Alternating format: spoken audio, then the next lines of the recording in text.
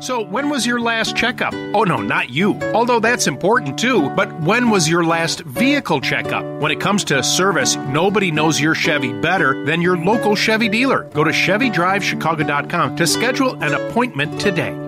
Did you take my pen? No. Why would I do that? Would I do that to you? It's missing. No, I did not take your pen. My pen is missing. I can't do a show without a pen in my hand. Okay. So I can do this. Jack, get him a pen. So I can do this. Drive everybody crazy with that. I didn't even know that I did this, but then someone, a long time friend from who I've known since when I worked at WMRO in Aurora, the Talk of the Valley. Boy, that goes back. Boy, that goes way back. The Talk of the Valley. Dean in the Morning, Talk of the Valley. Yeah, that would be 1976. A friend said, "Oh, you still do that with your pen?" I didn't know that I did that with my pen. I have a little habit when I do basketball games, too. You know, the pens that you click on. Oh yeah. Yes. I do that underneath, below the microphone, but it's just one of those, little Were you nervous aware? habit. Were you aware that you were doing The only time I was ever aware of it was a couple of years ago when I kind of looked down. For some reason, I look at my stats. Yeah. I'm like, what am I doing? Yeah, I keep doing it. I'm very pen dependent. Yeah. I do this, and I twirl the pen between my fingers. Ah. I could be a baton twirler. I was just going to There you say, you should be in a parade with that. my pen, with my pen, holding the pen real up in the air. My pen twirling skills. You could have led the Grand March with your pen. That's right. Now you tell me. No, I'm about to drive you crazy. It's 9:08. Now you're about 8 minutes after 9 o'clock. Oh, there we go. Our first one of the Had day. to get it in.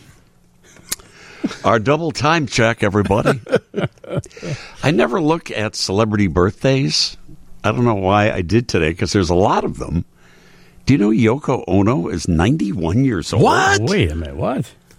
Yoko Ono is 91 Whoa. years old today. Wow. Happy birthday, Yoko. Happy birthday indeed. 91. Singer-songwriter Bobby Hart is 85.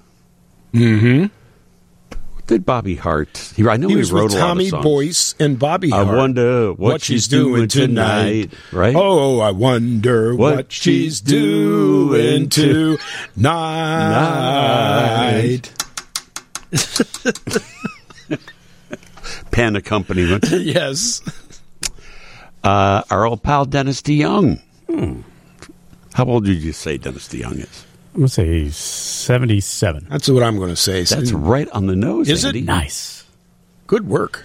Did you cheat? I did not cheat. Dennis DeYoung, 77. He's very spry for 77. Styx Paradise Theater was the first album I ever bought. Really? And it was on the day that Ronald Reagan was shot. Really? That was the first album you ever bought? First album I ever bought with my own money, I guess. So that's what it was. Did you go buy an album because the president was shot? No, we were there before the president got shot. But you remember that day because Correct. you heard about it. We as pulled soon back as you into bought the album. Pulled back into the driveway, and our neighbor was out telling everybody. Okay. Sybil Shepherd, the actress, 74. My old pal John Travolta's birthday is today. I was thinking Sybil Shepherd was in The Last Picture Show. That was 1968-69. She had to be very young then. What was that TV show she was on? Moonlighting. With, what's his name? That was Moonlighting. Moonlighting? Bruce Willis. Yeah. Bruce Willis. Yeah, Moonlighting. That was a good show. Yeah. And John Travolta is his birthday today? What would you guess is John Travolta's age? 70. Right on the nose. Is it? Look at you guys. We're just rolling. I'm going to quit now. Vanna White. Vanna White today also? Yep. I told you there's a lot of birthdays today. Man. Yeah, I'm going to say 70, 72 maybe. 67. Oh my gosh. Actor Matt Dillon is 60. Rapper Dr. Dre, Schwanny's favorite. Yeah. He would like us to call him Dr. Schwanny from now on. That's his rapper name. That's my rapper. That's his rapper name. Nothing but a G thing, baby. Come on. Nothing but an S thing for Schwanny. He's 59. Molly Ringwald, 56. Who else do we have here? Let me see. A lot of people, I have no idea who they are. Opera. Do you know opera at all? No. Isabel Leonard? I know the name, yeah. No idea. Isabel Leonard. No idea. No idea of how old she is? I have no idea who she is. Oh, okay. She's 42. 42. Okay. I was watching an episode of The Odd Couple Oh, yes. with Jack Klugman And Tony Randall. Tony Randall, which can be hilariously funny occasionally. And there was some plot line where there was a lady who was too shy. Was a very good opera singer, but she was too shy to sing unless Felix was there to help her. Oh, really? Yeah. Yes, and That's all. That's all. And Oh, they sang opera. They sang opera on the show. They sang together. Yeah, and I took a small nap like I always do. Whenever I hear opera, it's and there's a reason that we go back to 1978 because many important things happened that year. U.S. Senate proceedings were broadcast on the radio for the first time in 1978. The Women's Army Corps was abolished, and women were integrated into the regular army for the first time in 1978. Home brewing of beer became legal in 1978. Remember the murder-suicide in Guyana, Jonestown, Guyana? Remember? Oh, yeah. Oh, yes. Ugh. That was 1978. Jim Jones. Jim Jones. In Jonestown there. Yeah. Yes. I can't believe it was that long ago. Menachem Begum and Anwar Sadat begin the peace process in Camp David, Maryland. Correct. And a young boy from Aurora, Illinois, joins the WGN TV staff as their new meteorologist. One, Mr. Tom Skilling, 1978. 45 years ago. And Tom Skilling has been there predicting the weather. I would say creating the weather. I've always said that he actually creates it. But on February 28th, I'll sign off for the final time. Tom is retiring. And he will be with us here in studio for 2 full hours today to have some fun with us, to answer your questions on the phone, to reminisce a little bit. I'm super looking forward to it. Schwani hasn't got a wink of sleep. No, all I've week. been excited all week. I really have. I can't believe that you've never met him. This is one of the reasons why I'm very excited to have him here, is because I do finally get to meet him face to face and shake the man's hand and thank him for all that he's done, because he's an inspiration. He just is. He really is. He is. He is the epitome of dedication to whatever it is that you love. He is the epitome of that, with his love and passion, even as a little kid. Yeah. For the weather. Yeah. Yeah. You know, when you and I were little kids doing dopey DJ shows. Hey, Dean Diamond with you. Hey. Tom was... Hey.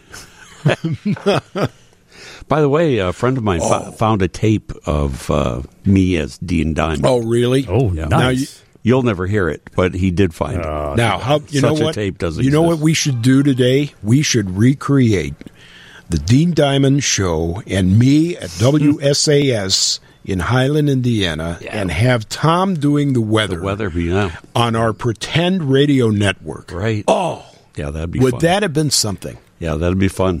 That'd be a lot of fun. You sound all enthused. I am.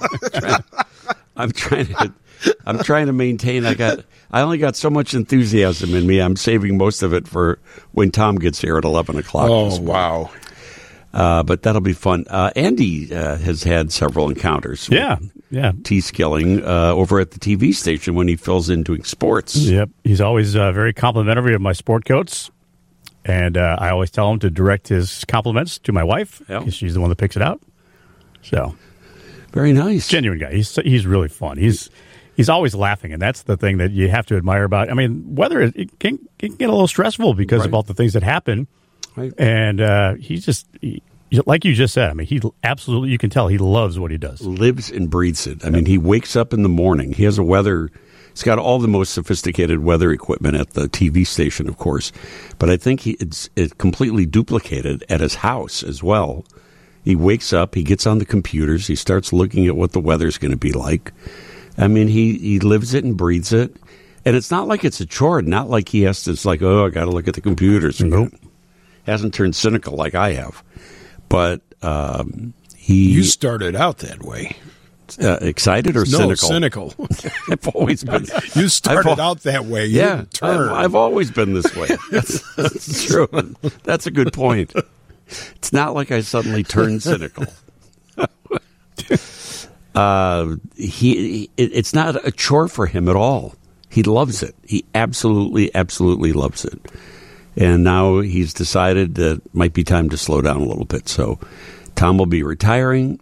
We'll have what I'm sure is going to be an amazing visit with him starting at 11 o'clock this morning.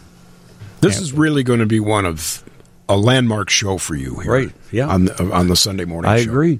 I agree. This is going to be one that we remember for the ages. Mm-hmm. We found a tape, a recording, I should say. We found a recording of Bob Bell's final appearance on WGN Radio before he retired in 1984. Who happened to be doing the weather on that show that day? Tom Skilling. Who else? Tom Skilling, 1984. So we're going to play that later on. It's Tom and Bob Bell talking and passing compliments to each other on the occasion of Bob Bell retiring back in the day. It was on Eddie Schwartz's show. Wow! Oh, wow! Chicago Eddie Schwartz's show. Yeah. So you're going to get to hear a little Eddie. You're going to get to hear Bob Bell. You're going to get to hear Tom Skilling back in the day, 1984. We've got some fun recordings. We've got Bonnie Hunt remembering Tom Skilling and passing on some words to him. I had forgotten that we had done this, but when the movie The Weatherman came out, starring Nicolas Cage, Tom was the person who taught Nicolas Cage how to do the chroma key effects, the green screen, how to be a weatherman. Wow. Tom taught him all that. They shot the movie at WGN TV. So, Tom was the natural, he was the weather advisor to Nicolas Cage. So when they did the opening for the movie and had a red carpet for it, I took Tom with me to the red carpet. And Nicolas Cage was so happy to see him. They had a nice conversation on the red carpet, and they talked to each other. We're going to share that with you coming up a little bit later on. And, everybody these days calls Tom freaking Skilling. Right, yeah. Tom freaking Skilling. That is such a great bit. We're going to play from where that originated, how that all started, Tom freaking Skilling, which is... definitely a classic. Do you have the audio of Tom becoming overwhelmed by the eclipse from 2017? I was going to play that, but it's mostly visual. Yeah, it is. It is. You see him. He saw the eclipse, and he broke down. Oh yeah, he broke down. It got so emotional, he broke down. But you can't really on radio. It doesn't make as much sense.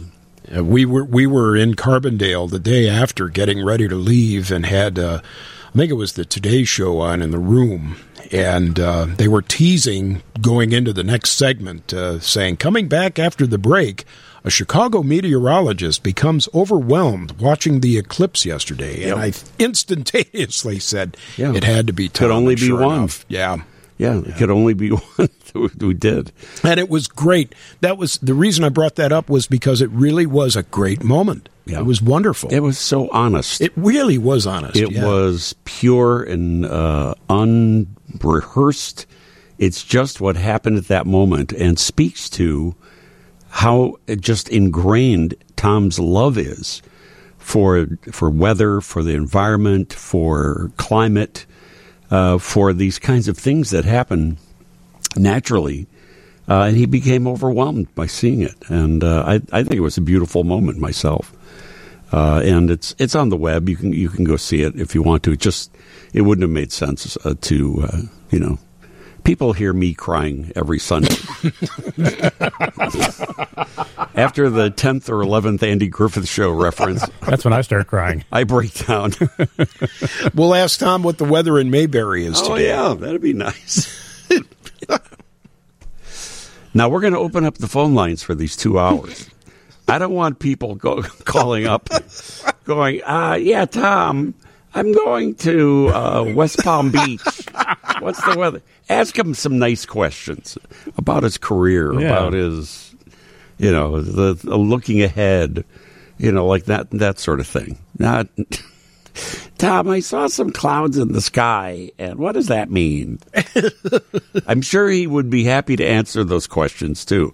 But let's keep the questions, like really top notch today. Think about all the technology that has evolved. That's what I want to ask him about. Started. Yeah, I remember seeing that first clip of him with, I believe Jack Taylor was the anchor, right? Yellow Blazers, the Yellow Blazers, and Yellow News 9 Blazers, and they had that wall where the weather was, and it was not anything that was chroma keyed or green screen or anything. It was just kind of a wall with weather on it. Yeah. And now he's got all these computers. Now it's just the most unbelievable. It's I do want to ask that. How involved is it? I know he looks at dozens of models from different parts of the world in putting together his forecast.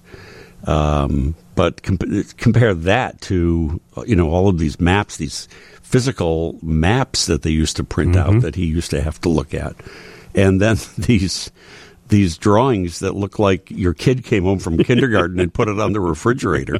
That's what the weather used to look like back in the day. They would slap up these cardboard cutouts of clouds. Just P.J. Hoff drawing an umbrella when it was going to rain. Yeah, exactly. Exactly right. All right. Well, anyway, all of that and so much more is coming up. We're going to talk with Dr. Jack Silver, Jeremy Silver, rather, about some health issues like we always do. We've got some of our regular features here today, and then Tom freaking Skilling. And now it's 9:29. Time for America's favorite, the Far-Flung Forecast, our weekly compendium of fascinating facts and figures. And here coming in on a high-pressure system with the very latest is Dave Schwann.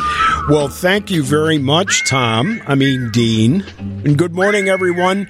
Thank you so much for being here. Wow, what an honor to do the Far-Flung Forecast during our right before Tom visits us. In fact, Andy said Tom should do the forecast, but maybe we can have him. Only a 4-hour show. 4-hour show. Yeah. But today we go to New Canton, Virginia. New Canton, Virginia, which was settled way back in 1793. It's in Buckingham County, Virginia, and it has a church. Okay. But right. We mentioned New Canton. What a novel idea. We mentioned it's actually a very, very small community. In fact, it's unincorporated, but it has a zip code, 23123. It has a church and a zip code? Mm-hmm. Wow. Yep. But it is all we mentioned, New Canton, Virginia, because it is the home of a gentleman named Carter Woodson. Does anyone know that name? Anyone? Woodson. Carter Woodson. Mm-mm. Carter Woodson. Carter Woodson was born there. Is that Peter Griffith's father-in-law and Family Guy? No relation. No relation. Carter Woodson was born there in 1875 and is considered the dean and father of African American history in the United States. He was born, his parents were slaves. He was born there in 1875, and he was the person who came up with an idea to study African American history. And here in Chicago, on the south side, at the Wabash Avenue YMCA at 37th and Wabash, he was here 100 years ago in that building for a meeting and introduced a program calling it African American History Week, which now has become Black History Month. Yeah. He definitely did a great deal to establish the very proud history of African Americans.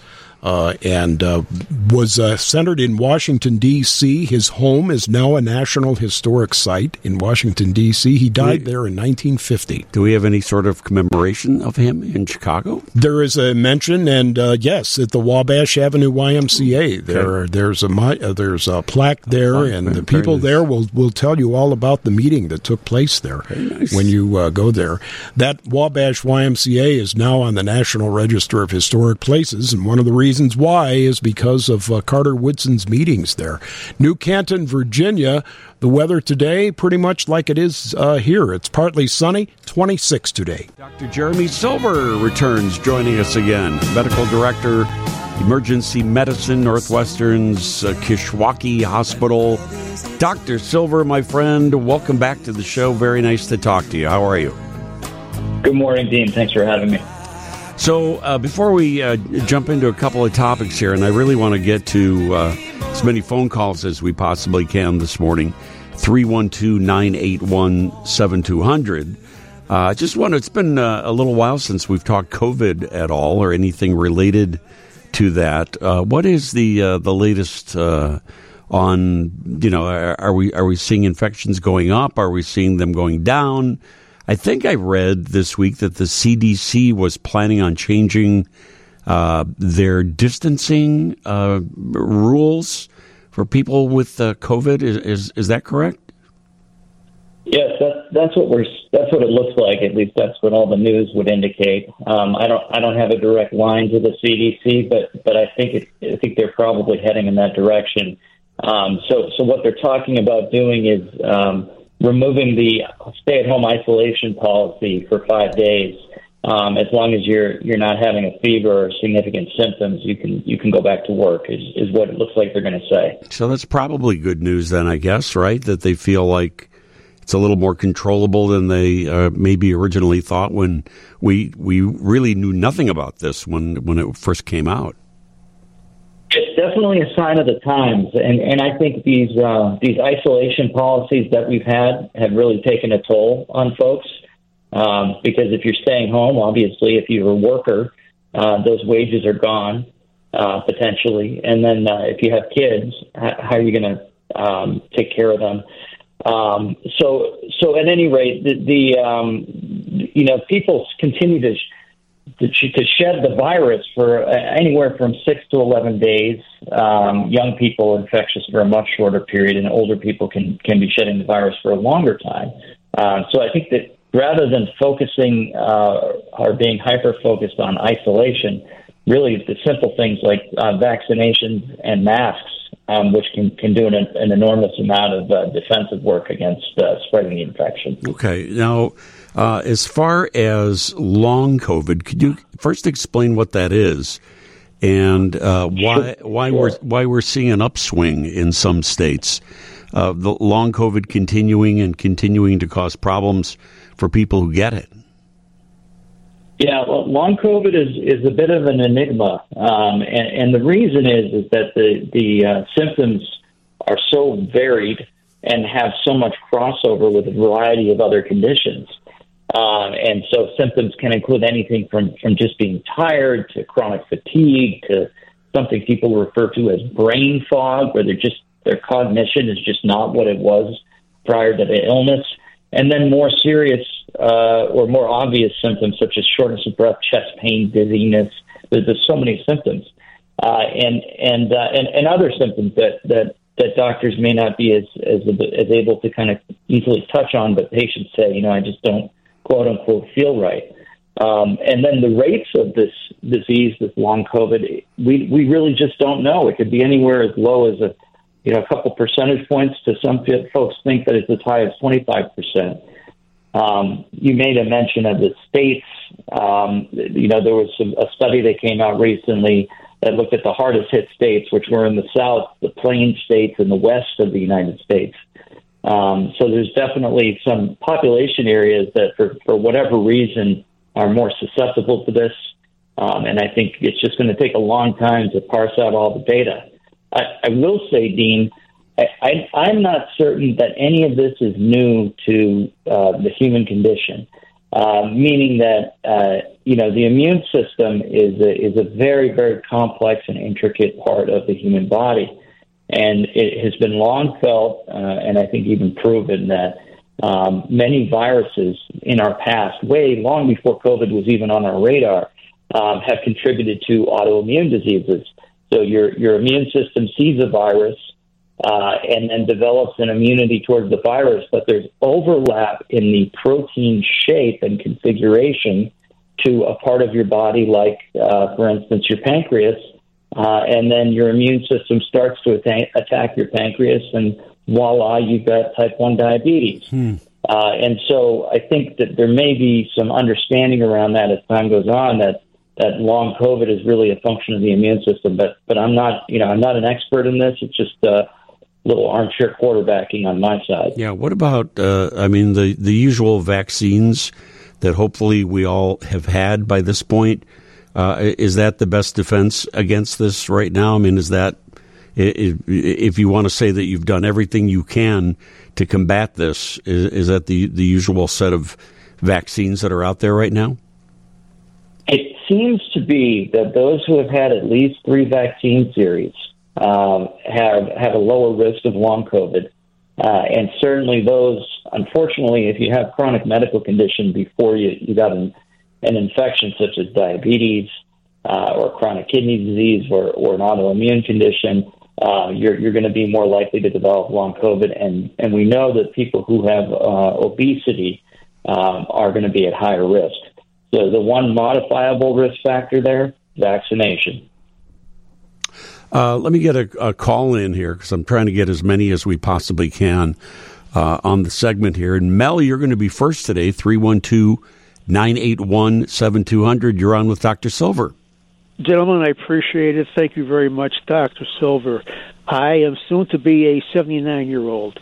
I had pneumonia, and to cut to the chase, 2005 was my 23-strain pneumonia shot, the first one, told to get follow-up 7 years later. So at 2005, 2012, and 2019, now on that pattern, I'm due for 2026. Should I continue that for the rest of my life, or I've already had 3 already, or is that enough? What do you think, sir? Well, thanks for calling, first of all, and I'm happy to hear that sounds like you've had the Pneumovax vaccine against strep pneumonia and all the variations of strep. I don't know if that schedule is going to change over time. Sometimes the schedules do change, but my recommendation would be to continue to follow with your primary doctor. And primary care doctors are great at staying abreast of all the latest and greatest with respect to vaccines. So that's my best advice there. But congratulations on being 79, and you sound like you're doing well. Typically, how often should one get their pneumonia shot? So Dean, the pneumonia shot is basically advised for the older crowd, and I'm not prepared to talk about the cadence for that on the air, because I typically would go to a resource. I am great at emergency medicine, but primary care is not my expertise, so I don't want to speak out of turn. Okay. But you can easily get those schedules online by going to the CDC or simply Googling Pneumovax schedule. Doctor, one of the big stories this week was former Chicago Bear great Steve McMichael being rushed to a hospital and put into intensive care. He has been living with Alzheimer's disease for some time now, but apparently this was a urinary tract infection this time, something that you definitely never want to hear with a patient like this. What's the latest? It's your best guess of what happened here? Well, first of all, I want to wish him and his family all the best and hopefully for a speedy recovery. I don't know anything about his medical condition. I have not looked at his medical records. But I did see the headline about a transfusion and the intensive care unit, and certainly that's going to indicate a certain level of severity. And what I can say, generally speaking, about infections is bacterial infections can lead to a condition called sepsis. And I think it would be reasonable to extrapolate that that's what's going on for him. Sepsis is when the bacteria starts to spread from one particular area, like it starts out as a urinary tract infection or a pneumonia, and then gets into the bloodstream and starts expanding through the body and causing other problems for other organ systems. So certainly a very serious condition. And in the hospital, something we pay very, very close attention to, especially in the emergency room. Is this something typically that a patient with amyotrophic lateral sclerosis would have to deal with, or any patient, I guess, who is in bed, can't really get out and move on their own? Is that part of the problem? Sure. I think that for a variety of reasons. One is simply as we age, our immune system is less robust. The same way that our musculature, our muscle mass decreases over time, and our bones lose their mineralization, and things just kind of decline as we march through the ages, and particularly the immune system. But then you add on top of it a chronic disease, which chronic diseases cause chronic inflammation, and that impacts the ability of the immune system. The immune system gets distracted by that inflammation and is less able to fight off infection. And then you have the simple mechanical fact of you're lying in bed, you're not moving around the lymphatic system. The lymphatic system is a series of channels through which the immune system flows. It's like the superhighway for your autoimmune cells. And so if you shut down the highway, all you've got are back roads. And we think we can all relate to that not being as an effective way of transportation. So to extend the metaphor. Yeah, well, they're saying that he could be in the hospital for a couple of more days and then be back home again, which is great news. Gary, you are on the air with Dr. Jeremy Silver. Hello. Hello. Hey, Dr. Silver, thank you for taking my call. 6 months ago, in October, I got a COVID shot in my left shoulder. And, I had the usual, what I thought were the usual pains. But 6 months later, it still hurts. My range of motion is really decreased. And when I exceed that range of motion, it really hurts. I finally, after 6 months, went to the doctor. I kind of self-diagnosed it on Google as SERVA. And I asked my doctor to confirm that. And he said, it's probably just a coincidence. And he prescribed some anti-inflammatories. Is there any way to tell if it is SERVA? And if it is there any other kind of treatments? Thanks for the question. I'm sorry that you've been dealing with that. That's miserable, especially when it's your shoulder and it affects all manner of activity. I'm not certain that there's going to be a way to sort that out. These conditions are what you're describing is not common, and it's possible that that certainly that the vaccine caused the problem. There's always the possibility that it was something developing over time and unrelated, but you as the patient would know best. I don't know of any good treatments other than to say, it's a function of inflammation, and inflammation responds well in general to things like non-steroidal anti-inflammatory drugs like Motrin or ibuprofen, if you can take them. Ice, heat, physical therapy, if you can get in a hot tub or a sauna, that can be very helpful to it. But no magic bullet, certainly. I'm sorry to hear that. All right. Well, just want to kind of get a second opinion. I appreciate your second opinion. Thank you. Gary, thank you very much for your call. You doctors love it when we patients go to Google and do our own self-diagnosing, don't you? My doctor told me to stop it. He said, I have two words for you. Stop that. I certainly sympathize with your doctor, but I'll also say I will say this.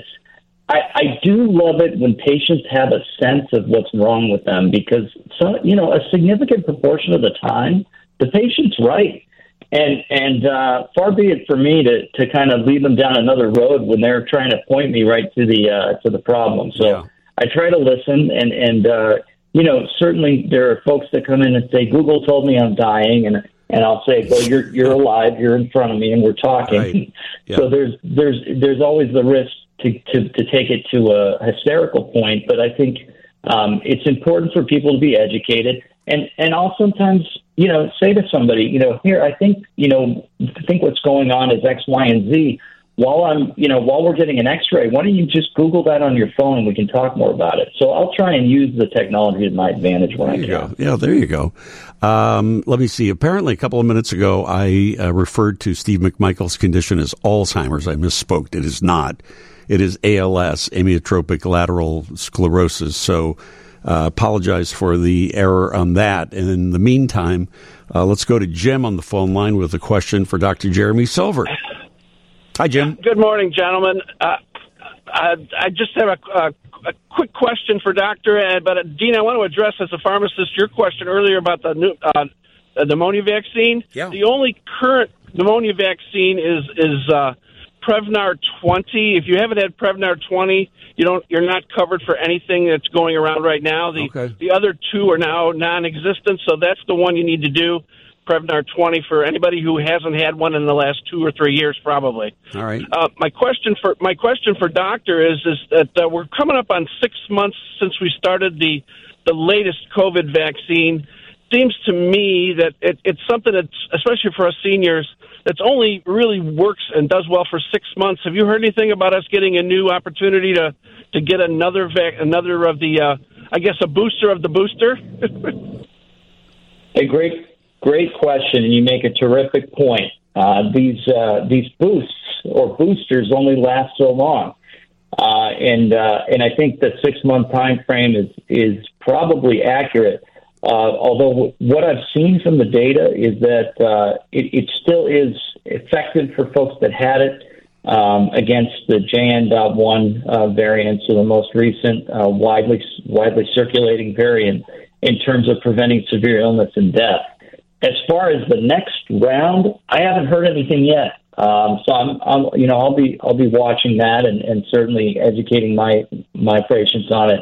But for now, I think it's kind of a wait and see, and I don't have a good sense of when the next one's coming. Yeah, we'll let you know as soon as we hear anything about that. Thank you for your call. And Dr. Jeremy Silver, thank you for joining us today. Medical Director, Emergency Medicine, Northwestern's Kishwaukee Hospital. Hope you have a great Sunday today, Doc. Thank you so much.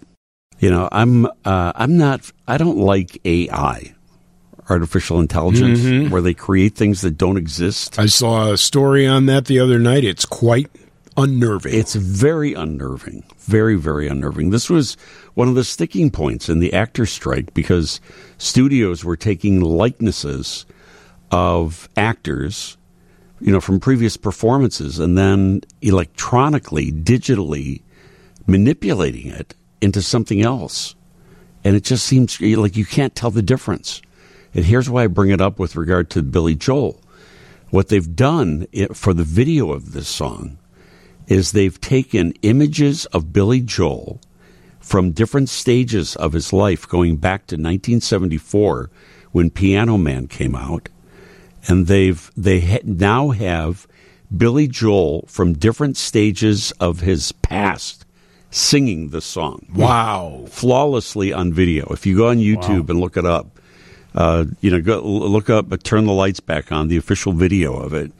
And it starts with him, now, bald, graying, much like me. Almost exactly like me. I wasn't going to say anything. It's a little eerie, actually. I look at Billy Joel performing now, and I go, I don't remember singing that song because he does look like me. We do resemble each other. Did they do this with his permission? Yeah, it's the official video of the song. The song, okay. But they have it's Billy Joel looking like he did when he sang Piano Man. Looking like he did when he sang Just the Way You Are. Wow. Yeah. Looking like he did when he sang Big Shot. It did like over the last, 50 years? Yeah. Different shots of him flawlessly singing the song. That's how they've manipulated it. That's interesting. Which means they have to manipulate his mouth and face to match the lyrics. And it doesn't look like, weird digital manipulation. It looks perfect. It looks perfect. That's how sophisticated this AI is. And, part of me is fascinated by it, and part of me hates it. Yeah. Yeah. I don't know if you're real. He's real. He's definitely real. Yeah, you don't know if I'm real. You don't know if I'm real. Yeah, that's a good point. I have a question about that song, too, because has he addressed anything in an interview? He did a song that I believe was on the River of Dreams album, and it was called Famous Last Words. And it was basically him saying to everybody that this is it, I'm done. But he left the open. I think one of the lyrics is, there may be some other words some other day. And it's kind of eerie because I remember that song, and I went back and listened to it, and it's basically his goodbye to everybody. Goodbye, and now back, a few years later, 20, 30 years later, he's got another song out. Like what year would that have Probably been? like 93, 94, maybe. Okay, maybe a so little bit earlier than that. Quite a bit longer than it was on 30 years. Yeah, it was on River of Dreams. I'm pretty sure it was on that CD, that whatever you want to call it. So is Billy Joel real, or is it all just I don't know. AI? Have they just taken performances and now they're... That's the part that's eerie to me and scary and that I don't like. Yeah. And they could go ahead and continue this without saying anything about it. Yeah. Yeah. Yeah. We know, because it's out that this was done for the song and it's the official video, but things could go on, and as time goes on, and it could be done without anyone's knowledge. And with much more serious consequences. Oh, yeah. I mean, it's a song. This is just a song. But wasn't there, I just read in the last couple of weeks, somebody did an AI version of President Biden saying things that President Biden would never say. And it was, I forget the subject matter of what it was, but it was something that, like the real Joe Biden, if we even know what that is anymore, they had created this AI video that looked like him, sounded like him, appeared to be, speaking it. It didn't look like anything computer generated. It looked 100% real, saying things that are not true, that are being put on social media, and and it could get worse than that. I mean, that's just campaign stuff. But what if a war is started because of something like this? What if we elect somebody who doesn't exist? Oof. At some point. That's where I see this going. That that this technology is used for evil instead of good. Well, that's been the concern from the beginning, that it would be used and get into the wrong hands, right? And the things could escalate and reach the point of no return, so to speak. Yeah. Well, that's why we've been collecting recordings of Schwani talking about Andy Griffith's show. Because we know those are real. Old microphones.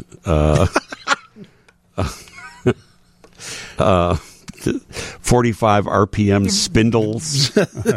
Pretty much anything that's obsolete. I can bring it all in, and it's real. We've got we don't need it because we've got recordings of it all. We're going to mechanically reproduce you. We're going to digitally reproduce you. Oh, now we are in trouble. I insult the AI. The AI says I have a newsroom to run. That's what it could be, though. I know, and they could also do this. It's 10:19, 19 minutes after 10 o'clock. Yeah, everybody. Sunny skies out there today. It's 40 minutes till Skilling. Is Tom Skilling coming in? Is that today? I've heard something about that, yeah. Yes, it's for real, too. I'm excited about that. For Tom retires, a lot of people have asked when is his actual last day on the air. And that will be on the 28th of February. I can't even imagine what the ratings are going to be like that night. Of people watch to see his final forecast and watch him say goodbye. I'm sure it's going to be very emotional. We're doing something on the morning show this coming Thursday morning, the 22nd, from 9 to 10 o'clock. We're going to be doing a special live hour from the Music Box Theater with an audience to celebrate Skilling. We're going to do a special 1 hour celebrating Skilling special on the TV morning show this coming Thursday morning, so I hope you listen for that. I'm sure Tom's getting a lot of advice from people on what to do after retirement. Oh, yeah. Everybody has some words of wisdom. Yeah. And everybody has a different take on it. There was a fantastic article that was in the Tribune this past week that they did on Tom's career, his life growing up in Aurora, and making phone calls to Harry Volkman when he was a kid to talk weather. His whole life and career is encapsulated in this wonderful article. You can look at ChicagoTribune.com if you missed it. But one of the things in there was Mark Sepulso, former Chicago news anchor, formerly WGN-TV, one of the greatest we've ever had in the city, who retired himself not long ago, who offered advice to Tom by saying, don't make any decisions quickly. Wait at least 6 months. 6 months, I think he said, to a year before you make any major decisions. That seems like really good advice to me. Yeah. You don't want to rush into that. Step back, think about it. Yeah, relax. See how things go. Yeah. Like that. So what I want to do is open up the phone lines right now. Many of you I know listening have retired already. And what kind of retirement advice would you give to anybody who's getting ready to go to the next phase of their life? And my question is, what kind of advice do you have for anyone who is getting ready to retire? I know many of you have done it. What have you done well? What do you wish you had done differently? 312-981-7200. Michael, how about you? Well, good morning, Dean. I just appreciate you taking my call. I told your producer I've been in the credit and collection field for 35 years. And I just wanted to say that if you're considering retirement, one of the most important things that you look at is having an emergency fund and funds available in case you have health problems or anything like that, or family emergencies, or, so that you're not retiring on the broke side as such, or you need cash to live on, and an emergency fund will be very helpful. Is there some kind of formula that you should have X number of dollars times X number of years, something like that? I have no idea. Because I would think that you should always have money for at least 1 to 2 house payments a month, and also have maybe 1 to 2 car payments on reserve if you have a car loan that you have out there. Because you don't want to end up in a collection agency, Dean. That's the worst place in the world, and I've worked the whole gamut from collection agency to bank to credit union, and it's just you just want to be financially solvent enough. You know how to pay your bills when you're ready for retirement, because you may be looking at less money from Social Security than you were making when you were in the workforce. Yeah, that's so true. And we always hear these nightmare stories from time to time of people who went into retirement, suddenly they're on fixed incomes, and something unfortunate comes up, a health issue or something, and suddenly they're living at a completely different level than they did while they were actually employed. Exactly. Yeah, because you don't want people, bill collectors calling you and having debts follow you down the road as such. You want to be able to be out of that. You want to be able to enjoy your life in retirement. Yeah. Tom, I'm sure, is pretty financially set. I don't know if you know this. Yeah.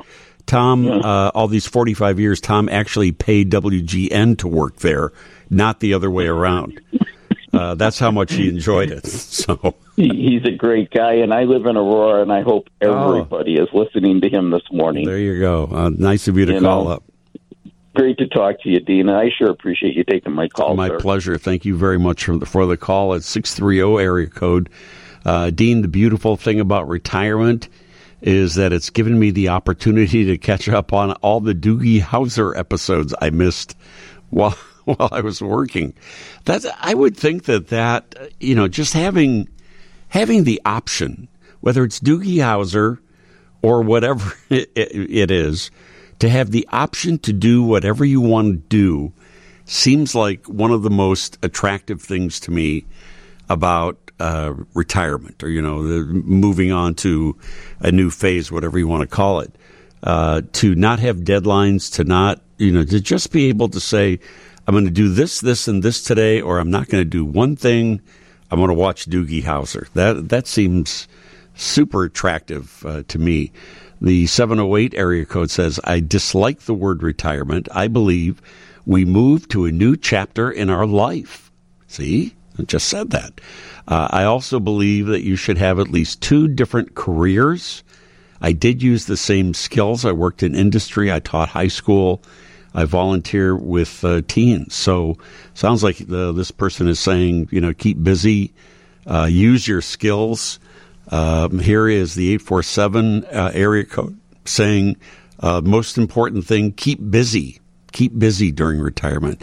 I remember my mother saying that when she retired. My mother was a cashier, kind of accountant, not exactly an accountant, but she worked, behind the desk for really her whole life. And when she retired, she just had planned on not doing anything, cooking, doing her little favorite hobbies. And she got so bored, she went back to work part-time.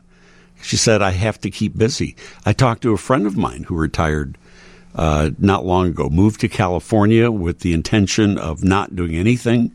And he said, I learned that I am a very social person and I need to have that kind of socialization.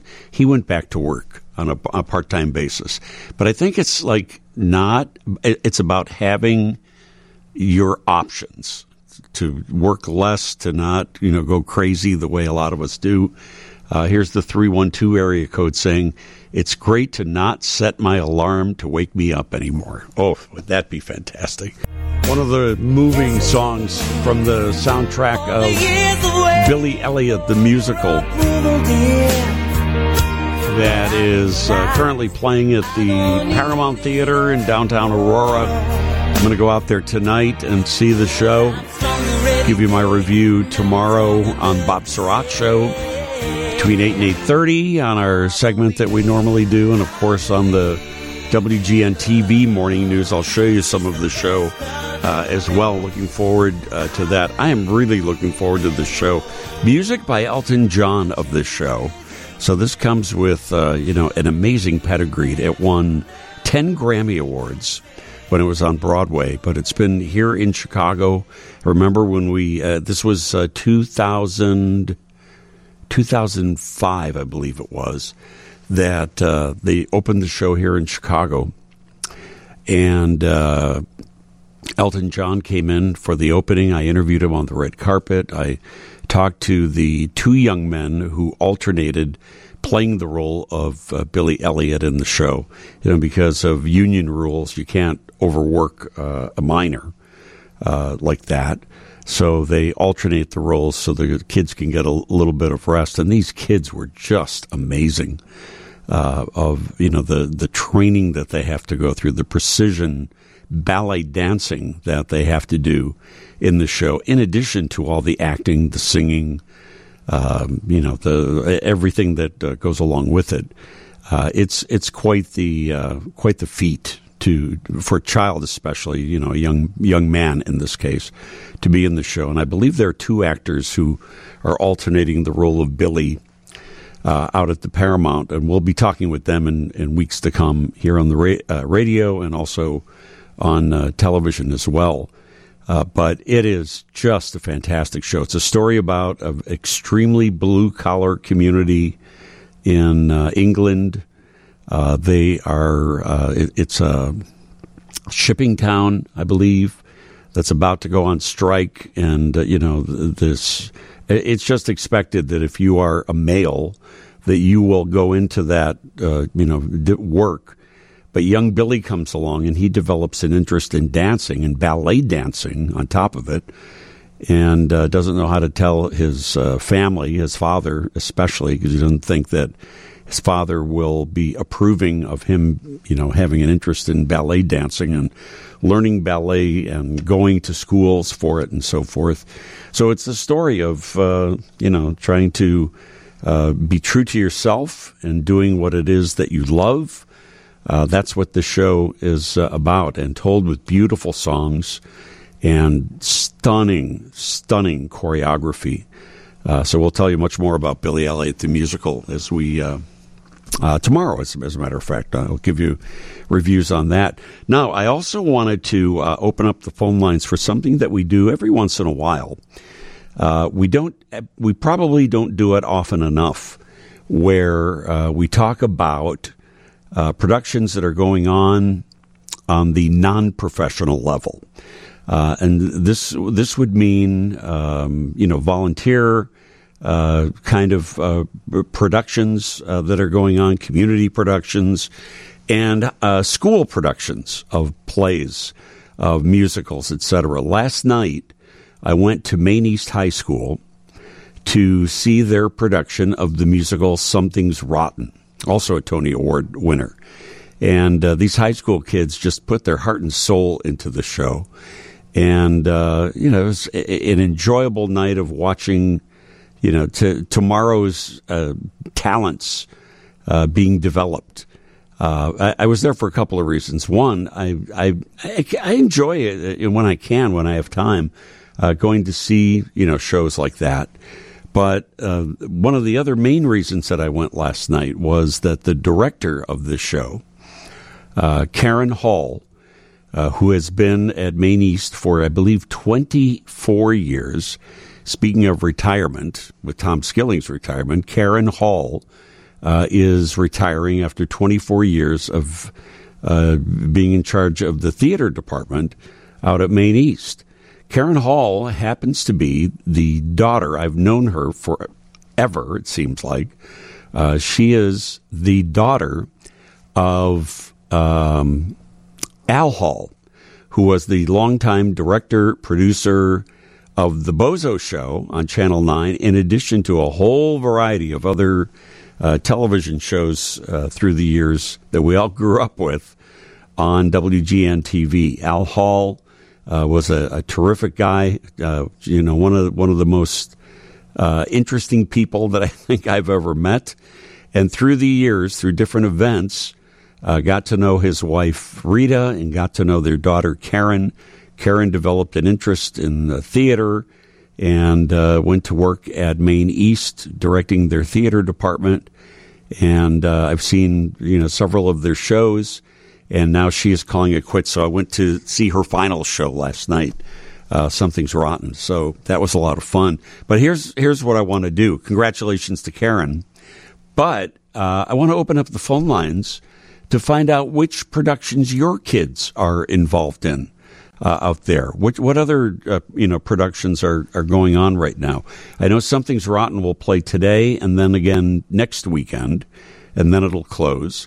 But if your kids, maybe your grandkids, are in a production of something, or maybe there's a group of seniors that are putting on shows someplace out there. I get an email or something saying, hey, can you give a mention to such and such a show that's going on right now? And sometimes we have time to do it, and sometimes we don't. Depends on what else is going on in the theater world in Chicago. We try to mention them whenever we can. But I'd like to hear about some of the shows that your kids, your acquaintances are involved in. And at 10:48, our Weekend Theater segment continues. Sponsored by Chicago Shakespeare Theater's Richard III. Currently going on. That's entertainment. Got Tom Skilling in studio with us. Coming up after 11 o'clock, 2 straight hours with the legend himself. We're looking forward to that, but not before I talk to some of you about theater that's going on that we might not have heard of. I went to a high school production last night of Something's Rotten at Maine East, which is going on today and then again next weekend. I want to find out what productions you may be involved in, your kids, your grandkids, some of the smaller productions that are out there. For example, texted in to me, Glenbrook North is in Northbrook, is presenting One Acts today. The 2024 student-written and directed One Acts will take place at 3 o'clock today. So these are shows that are not only performed by students, but also written by students, and they're one-act shows. So, they're going to go by pretty quickly. It's $5 for a ticket. You can go to showtix, Tix, 4u.com. Showtix, the number 4u.com. Cheryl, how about you? What do you want to recommend? Oh, I want to tell you about our production of Willy Wonka. Oh. We have a not-for-profit called A Special Place, and we've been a not-for-profit since 2012, and we've been doing different productions. Everything from Beauty and the Beast and Lion King, and this year it's Willy Wonka. We have a cast of over 40 special needs kids, and I have to tell you, they can sing. We have our main characters are amazing. That's amazing. So, how would you describe the age group of the kids that are involved? And is it the Willy Wonka, sort of like the Gene Wilder Willy Wonka that we know? Yes, it's the lighter version. There isn't any darkness in this because not the Johnny Depp version. Yeah, right. Yes, and the ages really go from 18 to 30. Oh wow! I started this when my son was 14, and we just grow with the kids that are part of it. And it's in Naperville on March 1st and 2nd. Okay. Our Friday night has sold out, but we have lots of tickets available for our 10 o'clock matinee at Alleluia Church. All right. And this, give me the dates one more time. Well, I'm going to give you March 2nd because that Saturday show at 10 o'clock is available. And it's at the church, Alleluia. We rent space there. The address is 4055 Book Road in Naperville. In Naperville. That sounds like it's fantastic. I appreciate you calling in to tell us about it. Thank you so much. Yeah, come join us. Yeah, I'm going to try to. I'm going to check my calendar and see if I can join you because I love seeing these shows where you see the young actors and actresses just really pouring their hearts into the roles. Thank you. Your ticket will be waiting. Okay, I'll let you know. Thank you. Appreciate the call. Let's go to Dave next. Dave, you have a daughter-in-law involved in a show? Yeah, that's right, Dean. First of all, let me say I really love your show. Oh, thank you. Secondly, she hasn't announced the show for this year, but last year they did the Addams Family. Oh, great. And this is at the Shanahan Middle School. Shanahan's a little town southwest of Joliet. Okay. And they are so good. The kids are mostly like the 6th through 8th grades is what they are. And they did a great job. That Cousin It was fabulous. He didn't have a speaking part, of course, but everybody, Gomez was perfect, and the girl who played Morticia they were all just wonderful. Yeah. And she's done Annie and the Addams Family, and can't remember the other one she did, but those kids do a terrific job. And it's not expensive to go, and you can go and sit there and enjoy the whole thing. It's very good.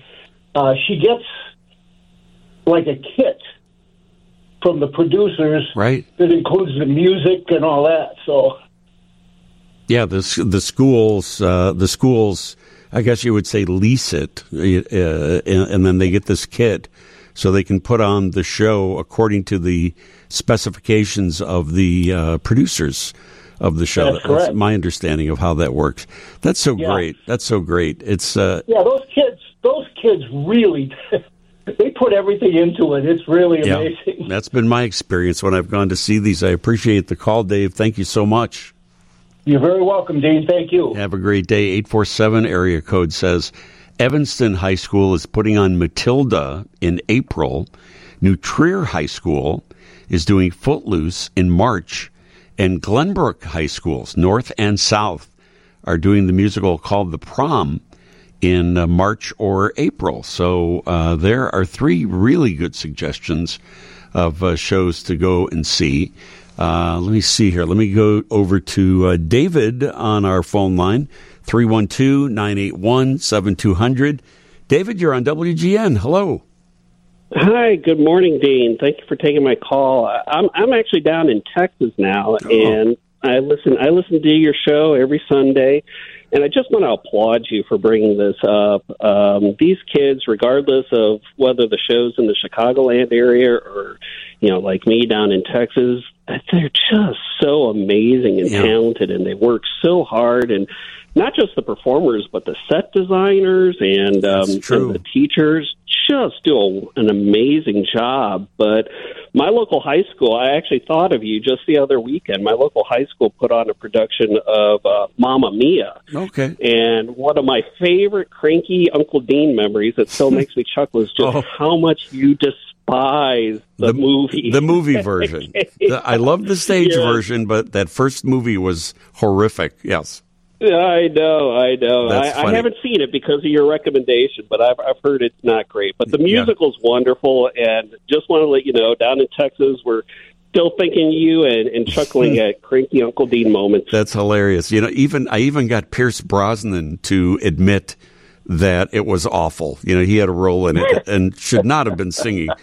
And so, the next time I interviewed him, I asked him if he was going to be singing in his next movie. And he goes, "Oh, no, absolutely. I shouldn't have been singing in that movie." So even he admitted it. So it wasn't just me. What part of Texas are you calling from, David? I'm in the Dallas-Fort Worth metro area. We're a town called Grapevine, Texas. Okay. How do you like it down there? Well, it's going to be 80 degrees on Wednesday, so not too bad. All right. Well, thanks for rubbing it in. I appreciate it. My friends call me in the summer, though, and rub it in when it's it's so hot outside. You can't even breathe outside. Exactly right. Well, I'm glad you're listening in Texas. We really appreciate it.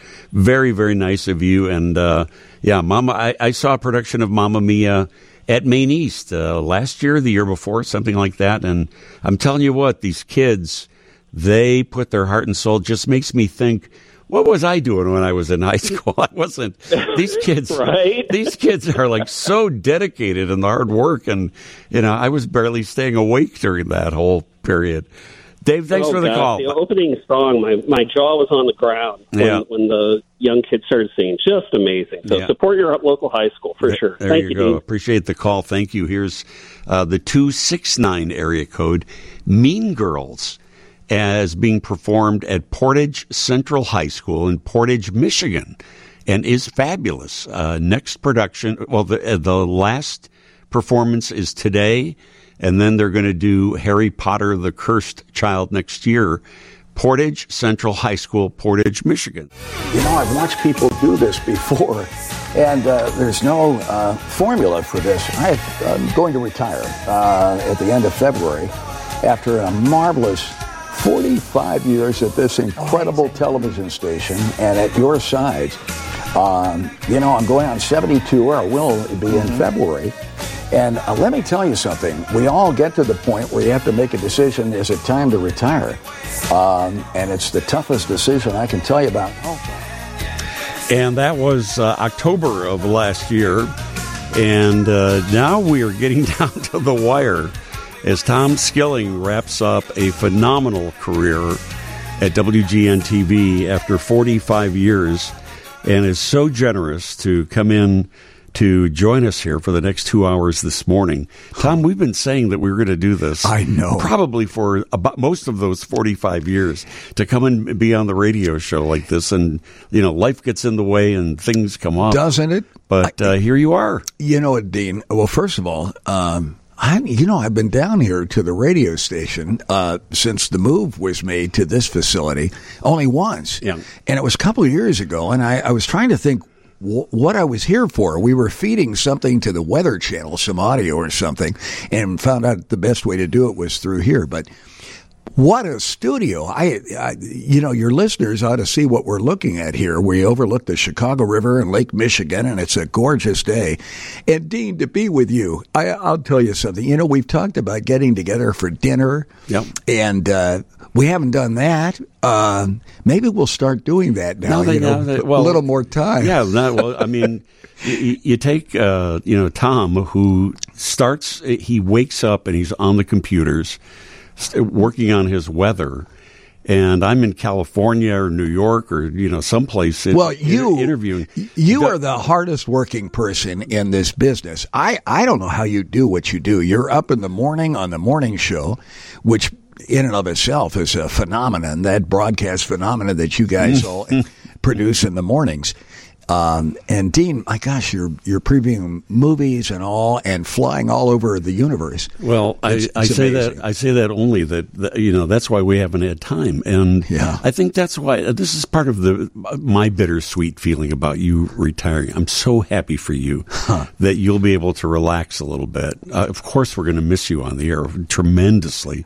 Nobody does it like you, but I'm so happy that you'll be able to do things now. You'll have time to do things that you want to do and that make you happy. I hope that's what's going to happen. Dean, this is strange, uncharted territory for me. I worked since I was a teenager, and the idea of not working and having a regular routine is very strange. I don't know how this will all work out. It's a work in progress.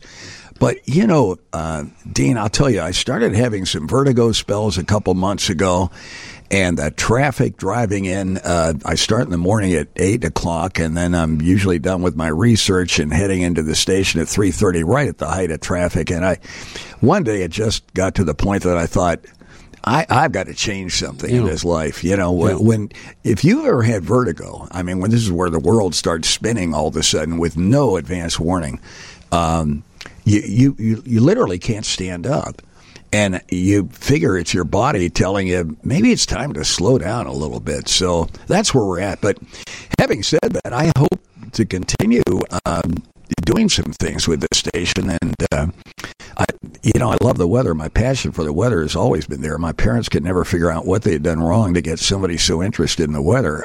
This started at what age? I can't give you an age. I just know it's always been there. I used to have paper routes as a kid, and I go through the instrument catalogs, weather instrument catalogs, and dream about. I even wanted to put a bedroom radar set in, and I wrote the Bendix Corporation. Now this is as a teenager who's earning $3 a week with a paper route. So that's how. You talk about being naive. I tell young people who've come through our office, I said, be too dumb to know you're not supposed to be able to do what you want to do, and go for it, and try, and you never know what may come of the whole thing. But my gosh, it's led to a heck of a career. Now, you, as a kid, you were doing what I was doing. I was being a pretend radio DJ.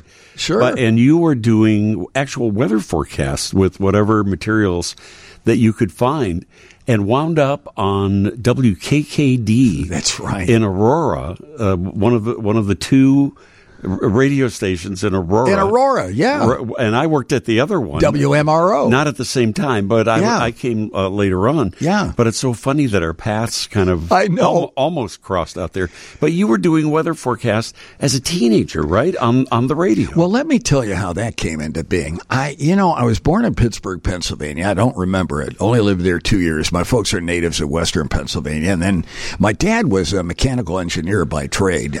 He sold large industrial valves to power plants and to water treatment facilities. And he was transferred from Pittsburgh out to New York City and did the commute into New York for 13 years. And so I grew up in those years in New Jersey. And as a young kid interested in the weather, you didn't have internet access in those days. So the only source of real-time weather information you had were newspaper weather maps. And then there was a publication that came out of Washington, D.C. from the Superintendent of Documents. They called it the Daily Weather Map.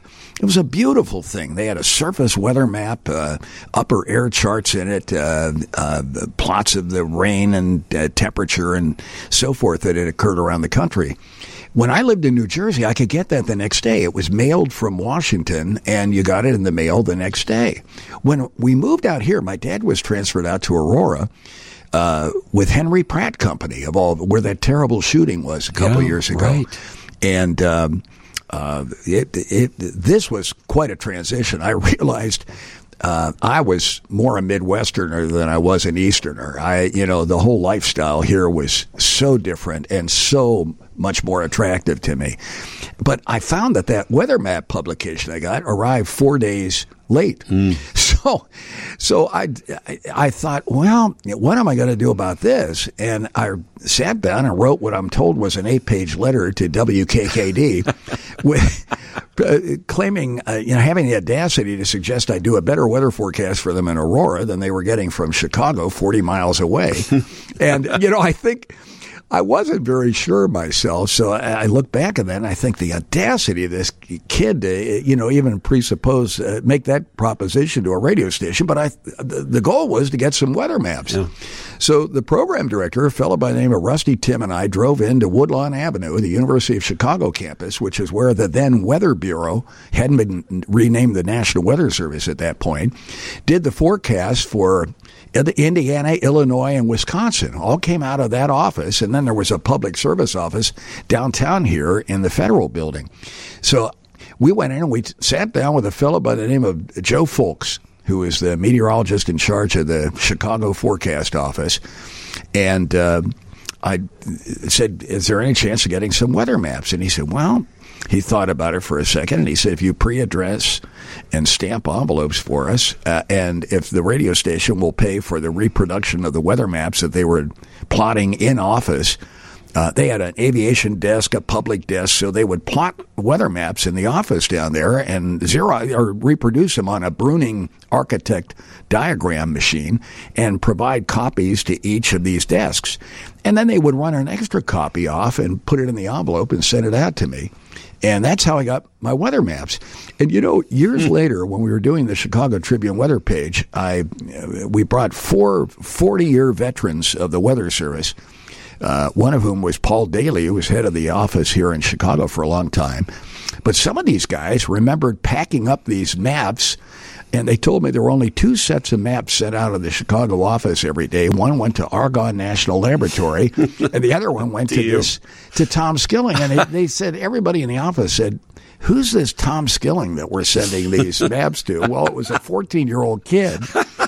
But, it's one of the many examples of the way the National Weather Service has fostered the career of young people who are interested in the weather. And it changed my life. So I started, I did a broadcast every morning in high school before I went to school, and would go down to the post office and pick up these maps, and then I'd update it in the afternoon, and that began my broadcast weather career. I had never intended to go into broadcasting. I thought I'd work for the Weather Service. Yeah. Didn't you also used to call Harry Volkman? Yes. On the phone. It was the Channel 5 weatherman. Yeah. Oh, yeah. Another legend in Chicago, but young Tom Skilling what would you say to him? Well, it was funny.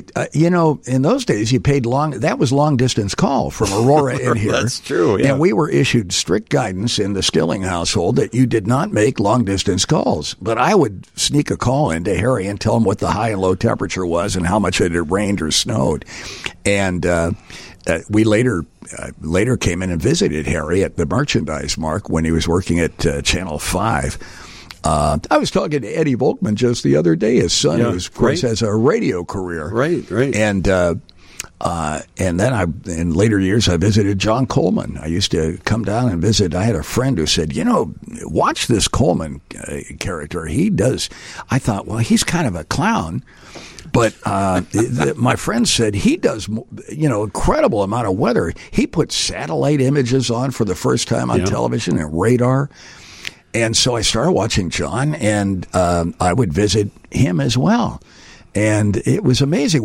We'd get together after our respective 10 o'clock shows when I started working here in Chicago and sit and talk. He'd come with his artist, Pam Peniston, and then he'd be up all night getting ready for Good Morning America and his weather feed there. But he was frustrated by the lack of time he had on the air, and I said to him, John, one day there's going to be a cable TV operation where they do weather 24 hours. And he looked at me. 2 weeks later, he said, that cable TV weather operation, I've been working on that for the last 2 years. And he spent years putting the Weather Channel together. And so it was fascinating. Isn't that something? Yeah. We're going to talk with Tom and reminisce, and we've got some tapes of from your past coming up, and tons of phone calls as well. 312-981-7200. Tom, you're on WGN with Tom Skilling. Good morning, Tom. My name is Tom Phillips. Yes. First of all, my father worked at the Illinois Equine Hospital, and because of that, we used to bring out brand new students out to Fermilab. Oh, Do you remember any of this? That was the first time I ever met you. Oh. The second time, my father was there. I was driving my father because he had a small eye irritation. He says, Tommy, I'm not a little kid, Tommy. We're going to go see a guy named Tom Skilling. I said, oh, Dad, I cannot wait to shake the man's hand. He says, what are you going to say to him? I said, Dad, I got to have something nice. So my dad and I were driving down Eola Road. Yeah. Off of Ferry Road. Sure. We got to the check-in point, but we had to go all the way around. Now, when I was a young person, we were picking up the kids right before they closed down that whole area to lock it down for Fermilab, okay? Yes. We thought that was very dangerous, but it wasn't. My dad said this, you know that Tom Skilling? I says, yes. He says, we rely on him, Tom, for the forecast around the area for harvesting. He says, Dad, I said, okay, Dad. I said, what is it? He says, I want you to tell Tom Skilling that he's a human weather vane, an HWV. Now, watch this. An HWV, if you take the W and you go downward now, it's WGN. Isn't that something? Wow. Well, now, listen. Now, when I approached you, when do you think that would have happened possibly in your history of going out there, please? Well, you know what you're talking about. And first of all, Tom, it's great to talk to another Tom. And how nice. And I'm fascinated by your... Only have people named Tom on the show. This is marvelous. They're not naming people Tom anymore. What's up with that? I know. Right. It's crazy. But, Tom, what you're talking about are our Fermilab tornado seminars. And we did those for 37 years. What a marvelous venue. There's a beautiful auditorium there on the grounds of the Fermilab National Accelerator Lab. And I had a fellow who was an NIU student who called me up and said, what would you think about in the early 80s? What would you think about us doing a tornado seminar to talk about severe weather? And I said, I think it sounds like a great idea. So we started doing that. And for 38 years, we brought the who's who of the severe weather research and forecast community through those seminars. And I thank you for showing up. To this day, I have people who come up to me and say, boy, we went to your Fermilab tornado seminars. Just, Tom, like you and your dad and your family members. That was amazing. Yeah. Everybody who participated in that had fun with that. And the audiences that we'd have for that we marveled at that people would take time out of their busy weekends to come out and hear us talk about severe weather.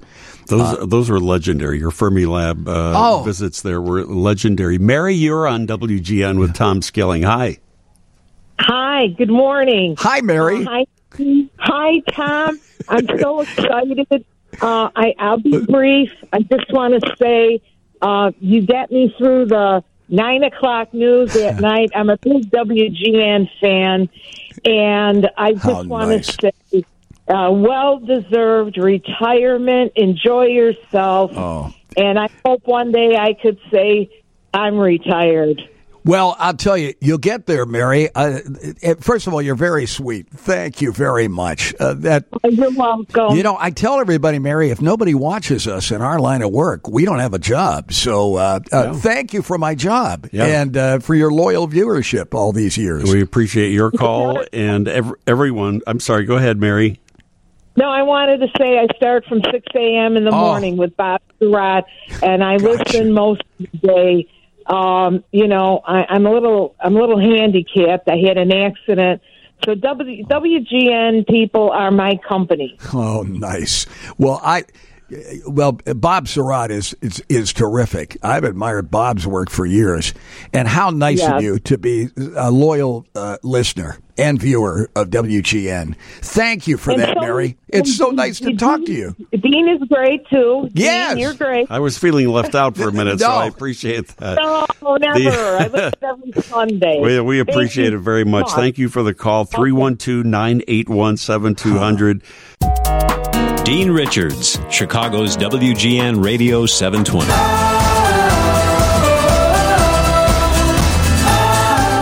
What will we do without you, Tom Skilling?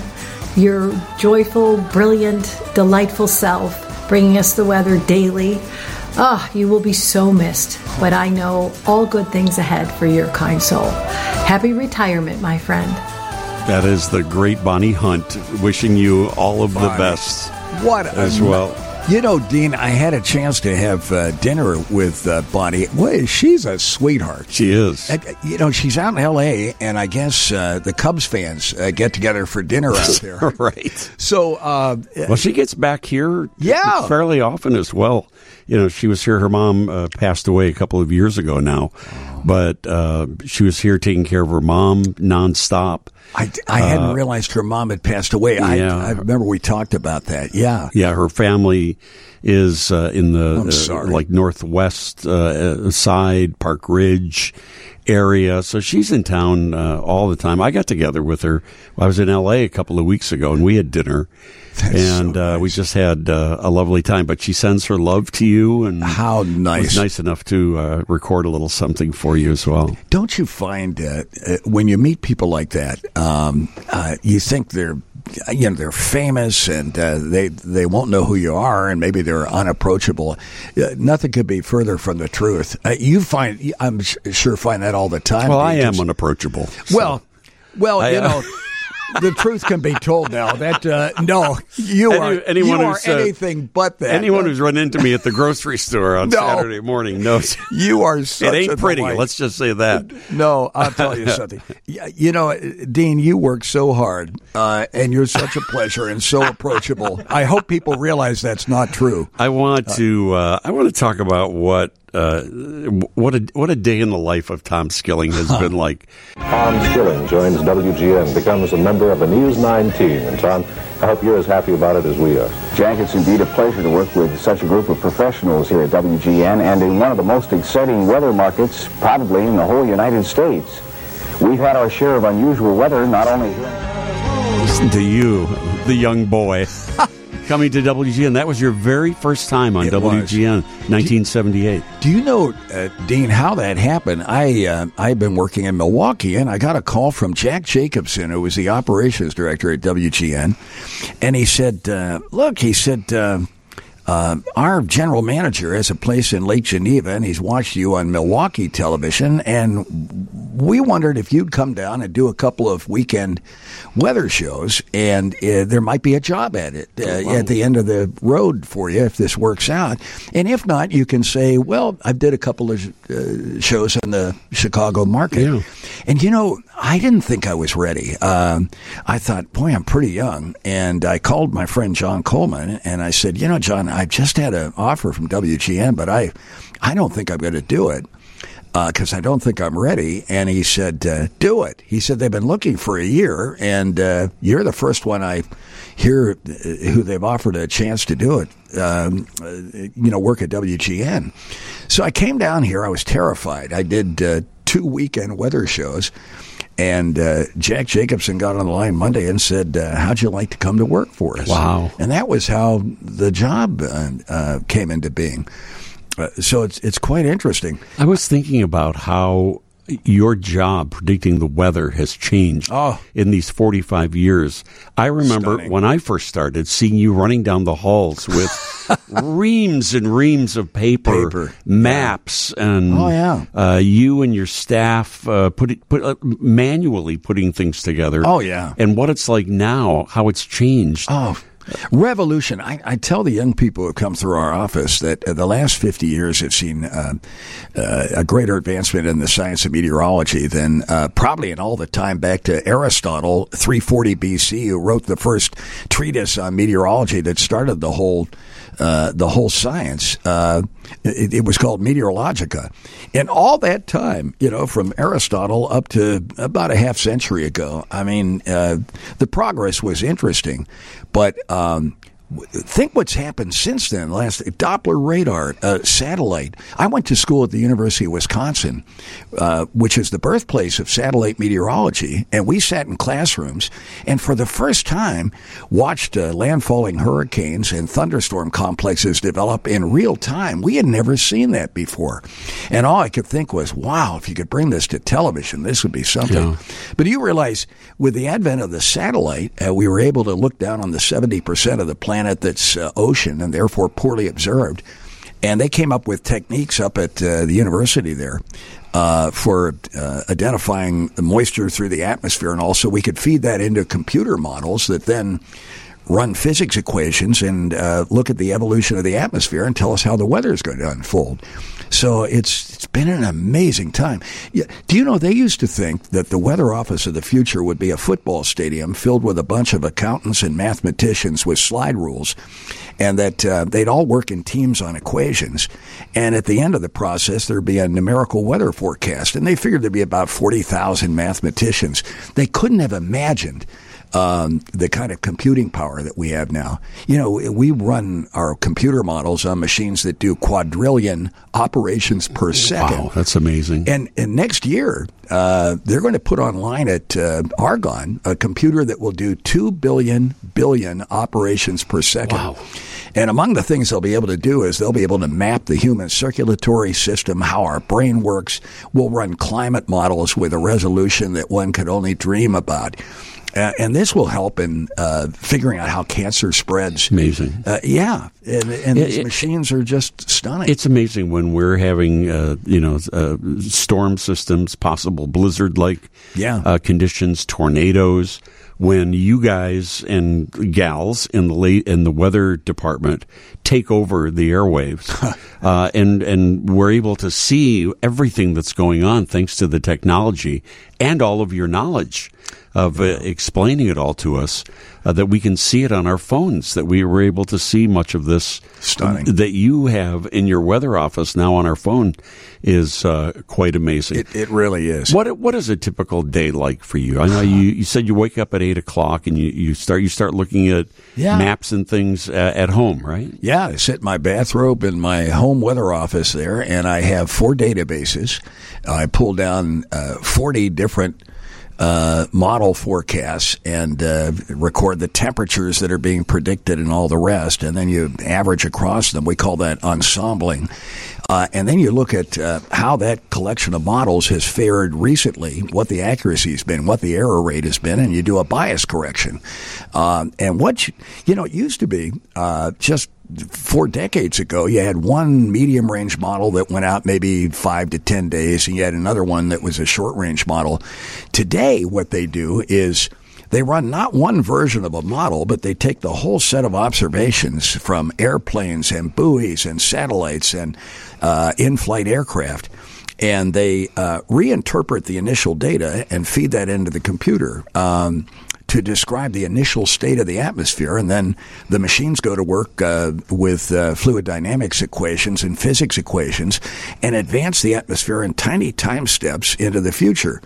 Some models do it 75 seconds at a time, so they'll calculate the weather for the whole region 75 seconds ahead, and then 75 seconds more, and 75 seconds beyond that.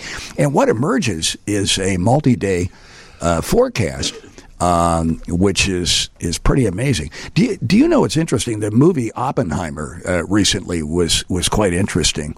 The whole notion, a fellow by the name of Alan Turing, brilliant UK mathematician, was the one who wrote a paper in the mid-30s and said, we could create machines given the proper instructions. These machines probably could solve any equation in the world. Turing was the one with the group that broke the German Enigma code in World War II. And that probably ended the war 2 years early and saved millions of lives, the ability to read what the Germans were sending out to their U-boats and all. But it was based on his work that a guy by the name of John von Neumann, a Hungarian-American mathematician, worked at Princeton University to build this country's first mainframe computer. And Oppenheimer got wind of that, and he wanted to do calculations perfecting the atomic bomb. But von Neumann had escaped both the Nazis and the Russians, the Soviets, and he felt, I think, that weather control was the ultimate weapon. So while Oppenheimer grabbed this computer and did the calculations by day, von Neumann thought, boy, it's going to sit there dormant at night, so I'm going to put together a numerical modeling team to forecast the weather. And so that's when numerical modeling left the abstract and theoretical realm and started being done in practice. The early models were terrible, but from them has emerged this whole set of models that has perfected hurricane forecasting, flood forecasting. Heaven only knows how many lives have been saved by timely weather forecasts, and they only continue to get better. Yeah, Debbie is on the phone line with Tom Skilling. You're on WGN. Hello. Hello, how are you? Hi, Debbie. Hi, Tom. I just wanted to wish you a happy birthday. Oh. We share the same birthday. Are you kidding? February 20th, huh? February 20th. So you're another Pisces, a Pisces person here. Yeah, we're cuspal.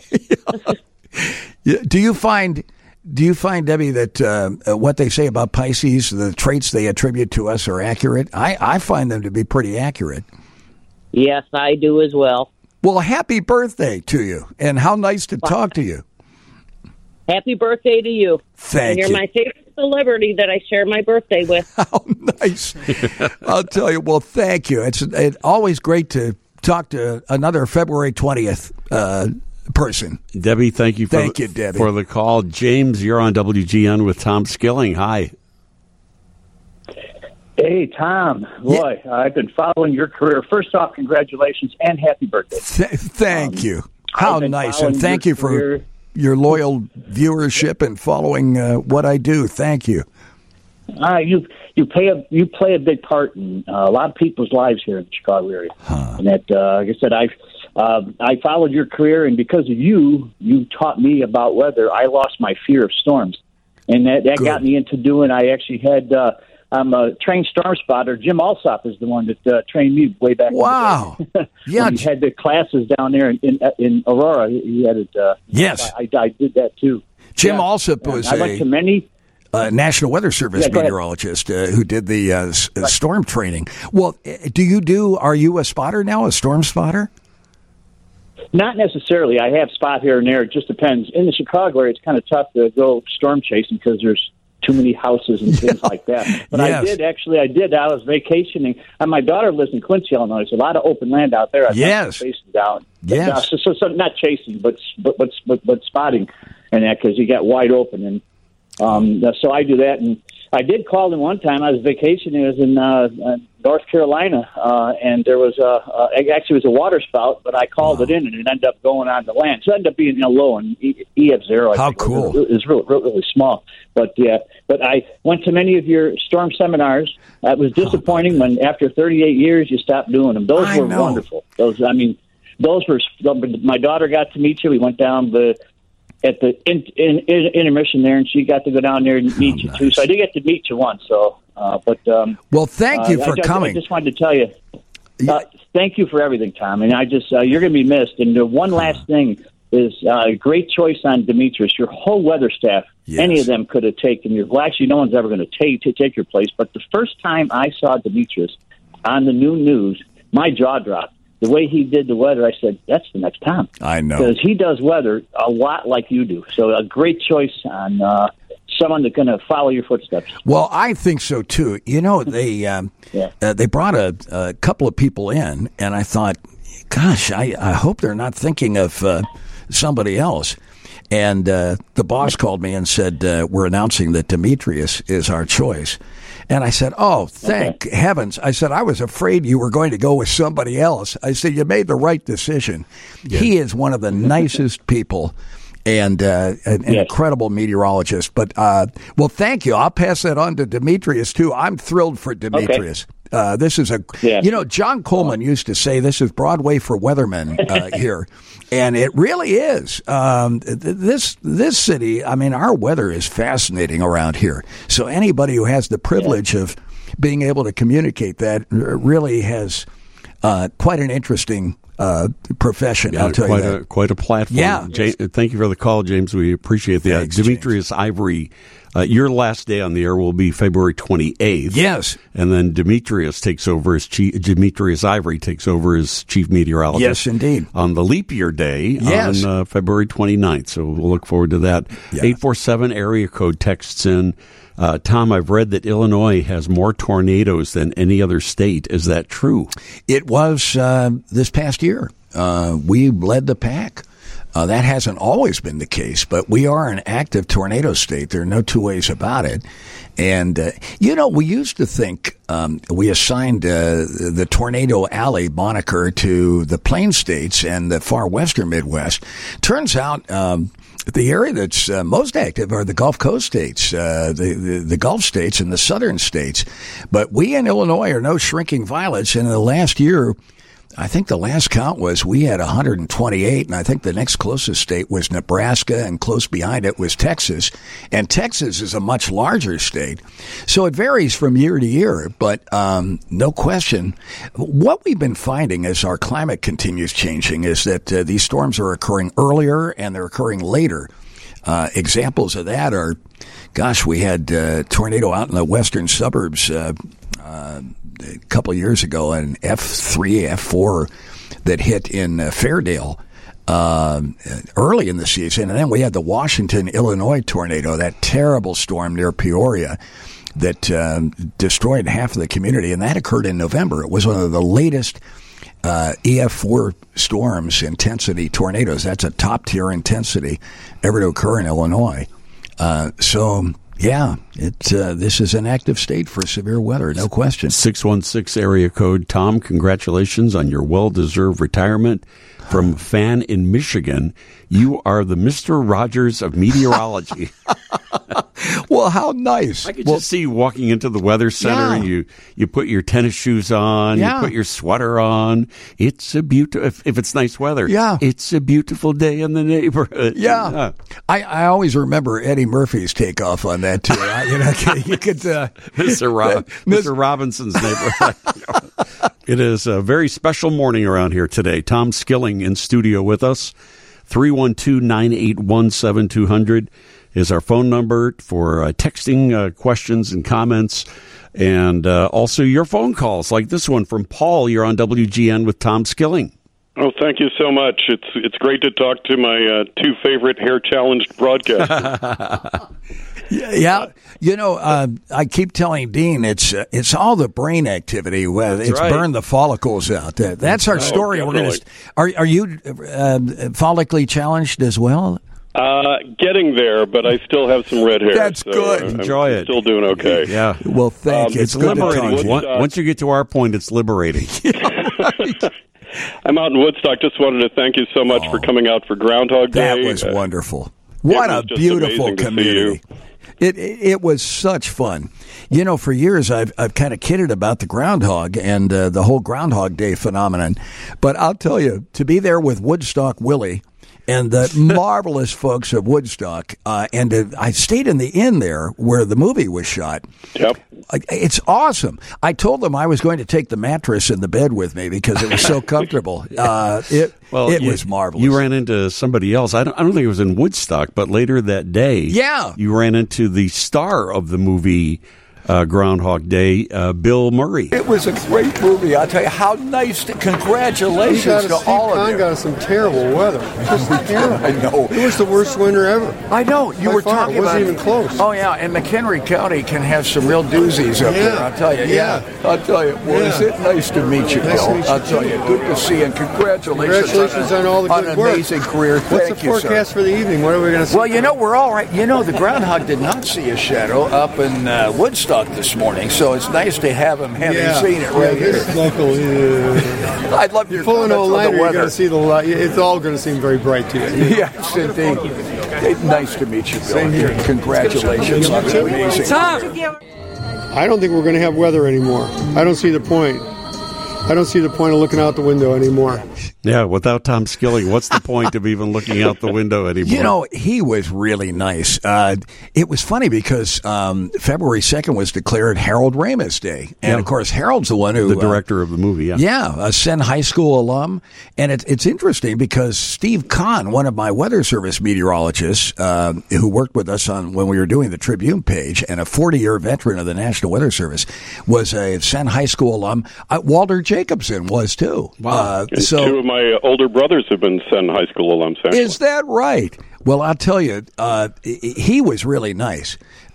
We found out that he was going to be down at Navy Pier, so we raced from Woodstock down here, and what an interesting day that was. Started early in Woodstock, ended late at Navy Pier. Yeah, it's going to be an incredible few days coming up and leading up to February 28th for you, I would imagine. I don't even know how you're dealing with all of this. I appreciate... Tom, we love you. And one of the things, in addition to your weather abilities, is we've always loved the comedy bits you've been able to do on the morning news. Yeah, we'll hear some... Everybody talks about the one, where Pat Tomasulo took it literally that you owned the station. But Tom freaking Skilling, you did of Pat. We'll talk about the origin of Tom freaking Skilling coming up. I can see why you'd be nervous giving a weather forecast with Tom Skilling sitting right there. Yes. I was nervous for you just now. That's the nicest thing you've ever said to me, Dean. Don't get used to it. Dave, you're a pro. I'll tell you something. Thank you so much, Tom. I've never heard a weather forecast presented any better than that, Dave. You have nothing to worry about. I've seen Dave Schwann do some crazy things over the years, including some embarrassing photos that I have. Oh, here we go with the pictures. Hidden of him. But I have never seen you like you are today. You are totally fanboyed out by coming in and meeting Tom Skilling face-to-face today. Dave, I feel the same way meeting you. We've talked over the phone. We have, yes. And you are one of the most genuine and nicest people. So, Dave, what a pleasure to meet you. It's an honor, Tom. Thank you so much. I'll show you those pictures. I'll show you the pictures, Tom. Your opinion will change instantly. Don't, Tom, I must give you, Dean is in the pictures, too. So it's not just me. Yeah, these are photos, Tom, that are career-ending for either one of us. So... You know what, Dave? I work with a producer, Bill Snyder, who tells me he's coming out with a Kiss and Tell book that's going to really... And then we have an audio guy. I call him NSA Paul because he's got mics, everywhere. And he said, I've recorded you over the years. And I'll have yawned or something, and we'll be doing a promo, and this tape will come on of me yawning and all, and I realize he really does have tapes. So he said he's getting together with Snyder, the Kiss and Tell book, and the audio clips. So Dave, you're safe with me because I've got people trying to blackmail me too.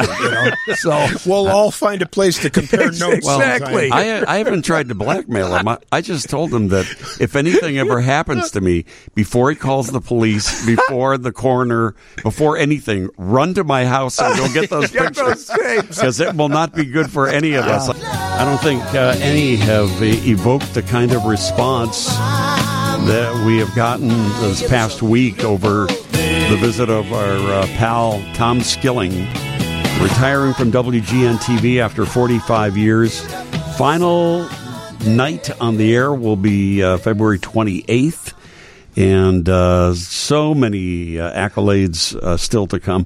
I was trying to remember when I first met you, Tom, and I think that it might have been, remember when we used to do the muscular dystrophy telethons overnight?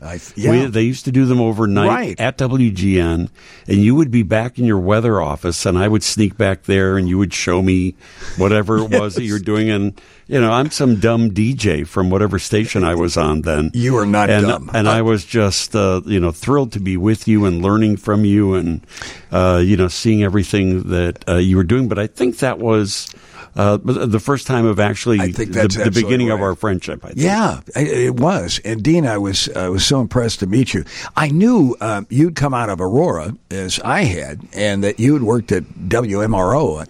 That's where John Drury That's right. started, too. That's right, yep. And I always kidded. I thought, boy, there's something in the air out there on the Fox River Valley that seems to get us into this line of work. Yeah. It was a great training ground. Certainly was for me. It was. At least anyway. It's a great town. But to see everything that you have gone through and the loyalty that you've developed over the years, all the way to the point of being Tom freaking Skilling.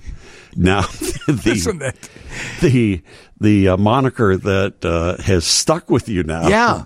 Since this was developed through a comedy piece with Pat Tomasulo. With Pat Tomasulo. Brilliant comedic mind. Yeah. Take a listen to this. So as owner, I've decided to move in a different direction, and we've talked it over, and we're going to have to let you go. Not this again. Look, for the last time, you don't own this place. You don't even own your car. All right, that's not really necessary to get If anybody owns this place, it's me, Tom freaking Skilling. I could have you killed if I wanted to. As a matter of fact, hotshot, I'm about to show you who owns this place, you little punk. Go ahead. Keep running, you coward. Let me go. Get out of the way! Well, I'll show you who's going to let somebody go around here. Oh, gosh. Hello, weather. Yeah, it's going to rain. What do you want me to do about it? I'll tell you, that little no good.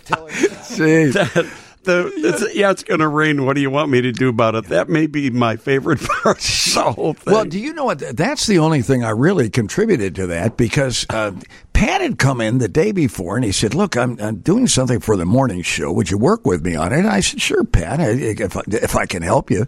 He said, "I'll come in with a script." So he came in the next day, and I'm reading it, and it says, "I can have you killed." I said, "You want me to say I can have you killed?"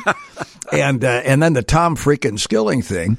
And he says, "Just think of some way to sign off." So I'd always wanted to say, because, people would say, "I hate this weather. Did you bring this rain?" And so, and so I thought I'd have some fun with that at the end. I pretend I was taking a viewer call on complaining about the forecast. Tom, and you know this, Dean, you work with Pat Tomasulo every day. The wonderful thing about Pat is he gives you the best lines. I mean, he writes this stuff. Yep. And the Tom freaking, you do these things and you have no idea whether they're going to work or not. I was kind of afraid that maybe I was going too far with saying I could have somebody killed. And it turns out that's the thing that, it stuck. I walk down the street now and people say, "Oh, it's Tom freaking Skilling." And so who knew? Yeah, it's classic. It is absolutely classic. Now, Bill, what's it like being working side by side with Tom freaking Skilling every day? Well, I'll tell you. I may have lost a few years off my life wondering if we're going to get on the air every night, but other than that, it's been fantastic. Yeah, this is Bill Snyder, who we've had on the show many times. Yes. But Bill is Tom's weather producer. He is. And what a team they are. Oh, my gosh. I tell Bill we've got a Vulcan mind meld. We've worked so, I don't even have to say things to Bill. He just knows where we've got to be at a certain point of the time. And Bill has seen the low moments when the computer crashes 2 minutes to airtime, and my reaction to that. I've often said if I ever meet Bill Gates, I'll have a couple of thoughts for him about the technology. Just a couple. A couple. Yeah, like how come the platform didn't work the first 10 years? That right. You unleashed on the world. Bill, well, how are you feeling about your mentor? He's probably happy. Peace, quiet. Finally. Yeah, I know. He can sum it up in one word. Finally. Yeah, thought he'd never leave. It's. I'll tell you what, Dean. I truth be known, I'm going to really miss Tom, and we've had a great relationship for 27 years, and I've learned a lot from him, and all the knowledge that I carry with me today is largely due to working with whom I call the GOAT of the profession. He's the greatest of all time. That's the truth. And so it's you can't replicate. You know, we've had this discussion many times. Tom and I have with young students that have come in out of our office for over the years. You know, Valparaiso and Northern Illinois and so forth, and have gone on to very lofty meteorological careers. And you can't replicate just being in that environment and getting the practical experience that you get in a textbook. You just can't. No. And just working side by side with Tom, I've learned so many things and different techniques as far as forecasting. And, you know, we put out so many different climatological things, Dean, and I feel that sets us apart from everybody else in town. And, I mean, it means something. It's water cooler talk. When some people are talking, hey, did you hear WGN had that stat? You know, people will tell me, and even when I'm at the health club or somewhere else, and it's pretty cool, you know. I mean, and that's we really enjoy doing that, and we've been doing that for many, many years before a lot of this information became widely available to us online. We worked with a guy for many years, Rich Koneman, who worked at the National Weather Service for 3 or 4 decades before joining us at WGN. And Rich had all of Chicago weather records in his computer on a floppy disk, and he was able to generate statistics for us. And it's really cool. Yeah, you know, what that enables us to do is to look at a weather event and put it in some kind of historical perspective.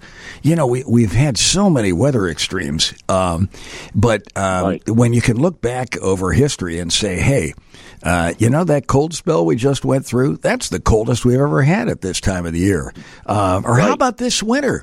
You know, this is one of the warmest winters we've ever had around here. Right. It ranks in the top tier. This is the warmest February to date we've ever had. Lowest amount of ice on the Great Lakes. And you find every passing year, as climate continues to change, these things are occurring with increasing frequency. And no question. You know, and it's interesting because you know there's often a heated debate over climate change and climate science. The fact is, we knew the planet was going to start warming back in the 1800s. Scientists knew that, and it's happening, and you don't see it every day out your window. So it opens the opportunity for folks to say it's not happening, but it is, and the effects grow with each passing year, and they may affect other parts of the country before they affect us, but they're happening. But Bill is he just loves the subject, loves meteorology. He's passionate about it, always has been. He's an Illinois State product. Just like the Harvard of the Midwest, right, Bill? The Harvard of the Midwest, Dan Roan and Sure, and many others in this market. So it's pretty cool. I'll tell you what, Bill. If you are missing a bald guy to hang out with in the building after the 28th, come on back to my office, and we'll. I'm happy. Yeah. I'm happy to yell at you for a little while. And Dean, Bill still has a full head of hair. I'll fix that. Yeah. I'll fix that. Bill Snyder, Tom's weather producer. Bill, thank you for every time you've jumped in here and helped us figure out what's going on. We appreciate it, and thank you for coming on today. Thank you, Bill. Good to talk to you. Yeah, good to talk to you guys too. And hey, enjoy the sunshine today. It's feeling a lot better than it did yesterday. Look at him throwing in a weather forecast. Absolutely, absolutely, right. We have to throw in a weather forecast. That's what you guys do. That's what we do. Yeah. Thank you, Bill. Thank you very much. Let's go to Ingrid. You're on WGN with Tom Skilling. Hi, Tom. Hi, Ingrid. I'm so happy to talk to you. I wanted to let you know you'll be retiring on my birthday. Oh, my goodness. My birthday is February 28th. I've been watching you since, I graduated high school in 1982, so right around there. How nice. Well, thank you, Ingrid. That's so nice. So you are the highlight of every day. Oh, gosh. I hope it gets better than that. I'll tell you something, but how nice of you. Thank you for your loyal viewership. I wanted to tell you, I remember a few things about you. Well, back when they had the tornadoes in Plainfield, my kids were out for the day with my parents. I had 2 little kids, and late August, and I remember your forecasting, and my children were safe. They had gone out to Morris that day, so it was quite a scare for me.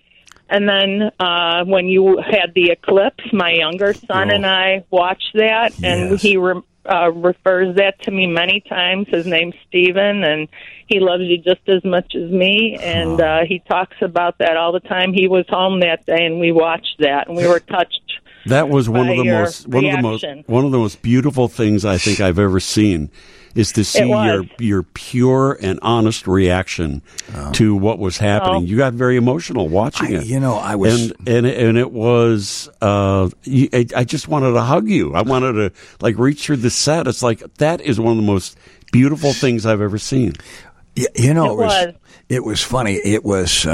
Oh my gosh, it was like a religious experience. And I didn't expect to react that way. And I was so embarrassed at having lost it on the air. I mean, I broke down.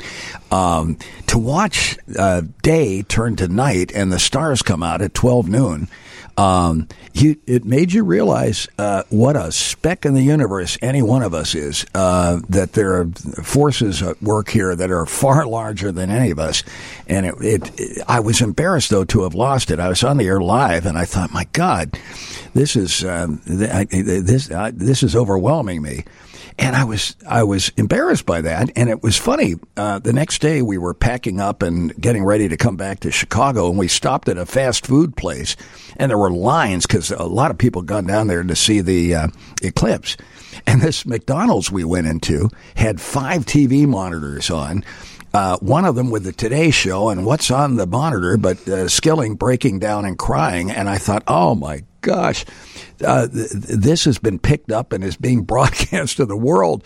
And I felt like I wanted to crawl in a hole and hide. But the number of people came up to me and said, we cried with you. Yeah, right. It was, the reaction to that was stunning. I'll tell you, it was amazing. Yeah, that was the emotion. Yeah. That you had allowed us who couldn't be right there experience it. It touched our souls. Yeah. Well, Ingrid, I want you to know that. Thank you for that. That I'll never forget it. I wanted to let you know, Tom, I've got my Skilling It T-shirt. Oh my goodness! And I will be wearing it on your birthday. I call our special time together my Still Ingrid time. So I've combined your name with mine. Still Ingrid, I love that.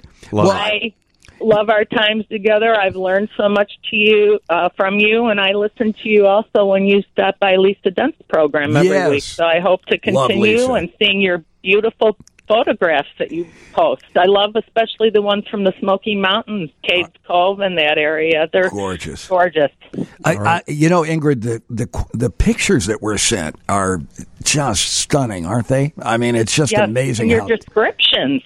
Oh, well, we're lucky. We have such amazing people that contribute this to us, and it's a lot of fun to see this. There are a lot of ills that social media has brought upon the world, but there are a lot of positives too. And one of them is, whenever severe weather happens, often the first indication we get of how bad things have been are the photos we get off social media in severe weather situations.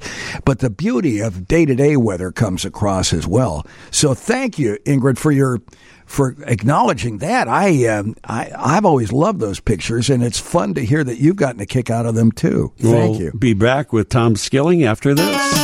All right, a special day here today with Tom Skilling in studio with us until 1 o'clock. Your phone calls, your texts, 312-981-7200. Several people, Tom, on our text line are asking, how is your health? You very publicly talked about gastric bypass surgery that you had, 2-3 years ago now? 4 years ago, 4 years ago. Dean. But you look fantastic. You look great. You're feeling well. You're happy you did it? Best thing I ever did in my life. I was morbidly obese. It was out of control. I had a father who had gone through that too, and ended up having a stroke and was comatose for a year and all the rest. And I was in the same boat. I had CPAP. I had gone diabetic. I had cholesterol that was off the charts, and I was morbidly obese. And I worked with a trainer trying to get rid of the weight. And I finally said to my doctor, Kathy Cheng over at Northwestern, I said, am I a candidate for gastric bypass? And she said, yeah. And I said, what do you know about it, Dr. Cheng? And she said, well, I had a patient who weighed 350 pounds 10 years ago, and all I can tell you is they lost hundreds of pounds, and were non-diabetic after that. All the blood chemistry had come back in line. So I teamed up with Dr. Eric Hungness over at Northwestern and his people, and you go through 6 months of nutritional work and all, and you talk to a psychologist and all, because your life is going to forever change. And they stapled the procedure I had. They stapled the top of the stomach, and then they divide your intestines, so you cut down on both the storage area and the processing area. And by George, they do it laparoscopically. They don't even cut you open anymore. They went through 6 little holes and somehow pulled all this off. And I lost 125 pounds. I'm no longer diabetic. All my blood chemistry is normal. I went off CPAP. My legs used to swell. They're not anymore. I feel great. I had these little vertigo spells, but my mother used to have those. I think it's kind of hereditary, but they only occasionally occur, and by and large, I'm in pretty good shape. Yeah, you look fantastic. Thank you. Especially now, because they're showing old clips. Oh, yeah. I was a disaster. To look at you now, your coloring is great. You look healthy. You seem more energetic. Yeah. The whole thing. So I'm so happy that worked out. Dean, well. I couldn't walk our dog a block without getting winded, or go up a flight of stairs. It was bad. Something had to be done, and there were going to be bad consequences. And I would tell anybody who's contemplating it, it's worth the time and effort. It really is. I find as I eat food, certain foods still hit me hard.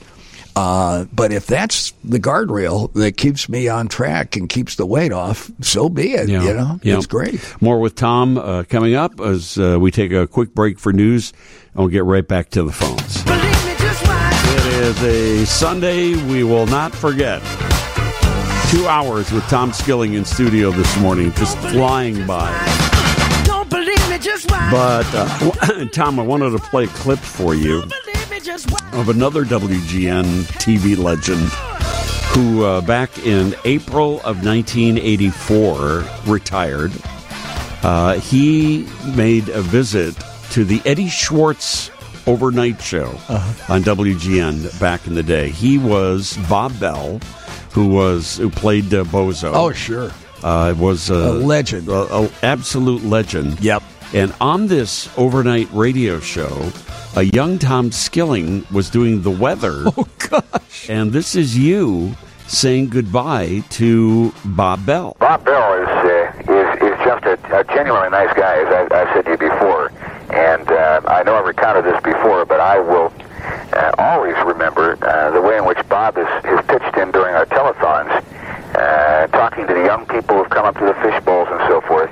A fellow of Bob's stature would be able to put in an appearance for an hour or two and walk away and be happy to have him even for that period of time. But instead, he would arrive on the scene at 6 or 6:30 in the morning, and he would be there through the entire day, which I think is just another in the many testaments that we've been hearing all evening long of what a nice man he is and how dedicated he is. And besides being a terrific on-air performer, he's just a nice person to work with. And he's going to be sorely missed around our station, I'll tell you that. It's true. Thank you, Tom. That's all right, Bob. It's been awful nice to work with you, and I hope you keep in touch with all of us. My pleasure, Tom. You're aces in what you do, and if I may return the compliment, you're a terrifically nice person. Well, thank you, Bob. Sounds like we've got been a pleasure to know you. Yeah, well, it's been a pleasure to know you too, Bob. And this was not. We often pass one another in the hall, and you're usually on your way to one of your many appearances. And I've never really had an opportunity to sit and talk with you at any great length. But I hope that now that I've got a little more time, maybe I'll be able to cement our friendship a little closer. Well, we got the Bob Bell Memorial Table down here in the WGN cafeteria. Hey, we're going to name a whole wing of the building the Bob Bell Memorial Wing. I'll tell you that. All we'll do is we'll take the executive offices, we'll put a sign up and we'll say, "This end, the end that Bozo built." I got to tell you something, Eddie. I was off last night, as you know. I have Monday nights off, and I got up early this morning, which is something I don't often have a chance to do because I work late at night with you, and I'm sleeping in during the morning. But I had a chance to watch Bozo this morning, and you know something? I'll tell you, the way Bob treats those youngsters on that show is really nice. There was a young fella who made just one ball, and he missed the second one, which was a disappointment to him. You could see that little face fall. And yet Bob was as congratulatory to that little one as he was to anybody who would have made the whole group of them. And that's got to be important to a young person. In this very competitive world, it's pretty important that you reassure a young person that he or she is a success, despite the fact that they may not be, hitting all of them at once. And it's just, I think, a small way in which Bob communicates what a nice person he is. Well, a very good point. It really is. Tom, I thank you, and I know Bob thanks you. Well, Bob, you take care, and we'll be in touch. Oh, how about that? How did you find that? I didn't know such a thing existed. Well, people ask us about our Bozo Gar and race specials that we do all the time. Classic. Which are really the genius work of George Pappas. Yes. Or at WGN TV. He's the executive producer of all of the Bozo specials that we've done. He was the one that found that clip, of course. George has been referred to as the conscience of WGN, as well as our company historian. And he's here this morning. In fact, George gave me a ride down here. George, you were so kind. I'll tell you something. He hates this, by the way. I know. He hates any attention. Well, I'll tell you, he deserves all the attention he gets. And Bob Bell, the recollection I have is Bob would do booth announcing in the morning. Yeah. And we had a little Studio 4 off the hallway in the second floor. And he would be in full Bozo makeup and all, right. Hair and all the rest.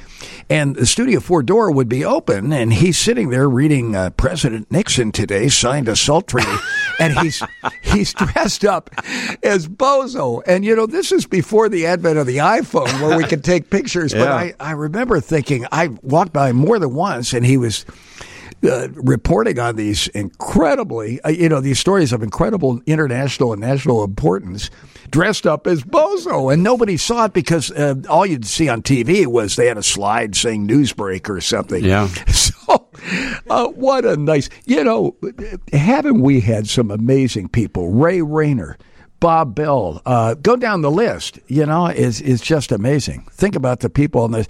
I shared a cubicle when I arrived there with Bill Berg and Bob Collins and Orlando White. Remember, Orlando was our public affairs director, and we've been very lucky to have just unbelievable, extraordinary talent. Yeah. But talk about the legends. I mean, there's a very definite reason that there should be a link from Bozo, Bob Bell to you. Oh, gosh. You are the guys that built the franchise. You are the guys on which all the rest of us. Dean, I'll tell you something. The franchise was built long before I arrived.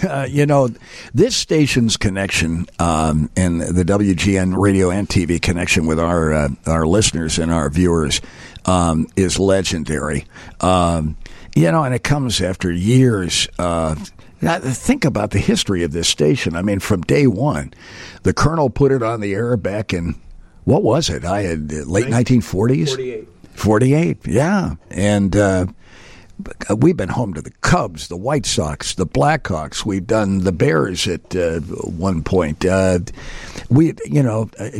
Bulls. The history of the station, our affiliation for years with the Chicago Tribune. Yeah. It's very amazing. Unique. It's amazing. A lot of people on our text line are asking what's next for you. And I think I've heard you say we'll see. We'll see what it's going to be. But do you have any plans or anything that is kind of making you excited right now? Well, Dean, there's when you get into this retirement thing, there's almost a funereal theme to it all. It's like, and I feel like saying to people, "Hey, best as I can tell you now, I'm not going to be put in a box and 6 feet under just yet. That may happen, but hopefully not for a couple of years. But I'd like to continue doing things. I'll slow down a little bit on the day-to-day front. I'd love to do some special reporting occasionally with WGN. Maybe we'll do some severe weather coverage on occasion to help the group, help Demetrius out and our whole team there. We've got such a great weather team. And I was talking to Steve Bertrand. Steve and a partner have started a travel service. Yep. And I was laying in bed because this is uncharted territory for me. I've worked since I was a teenager. I can't imagine what life's going to be like without having a day-to-day schedule.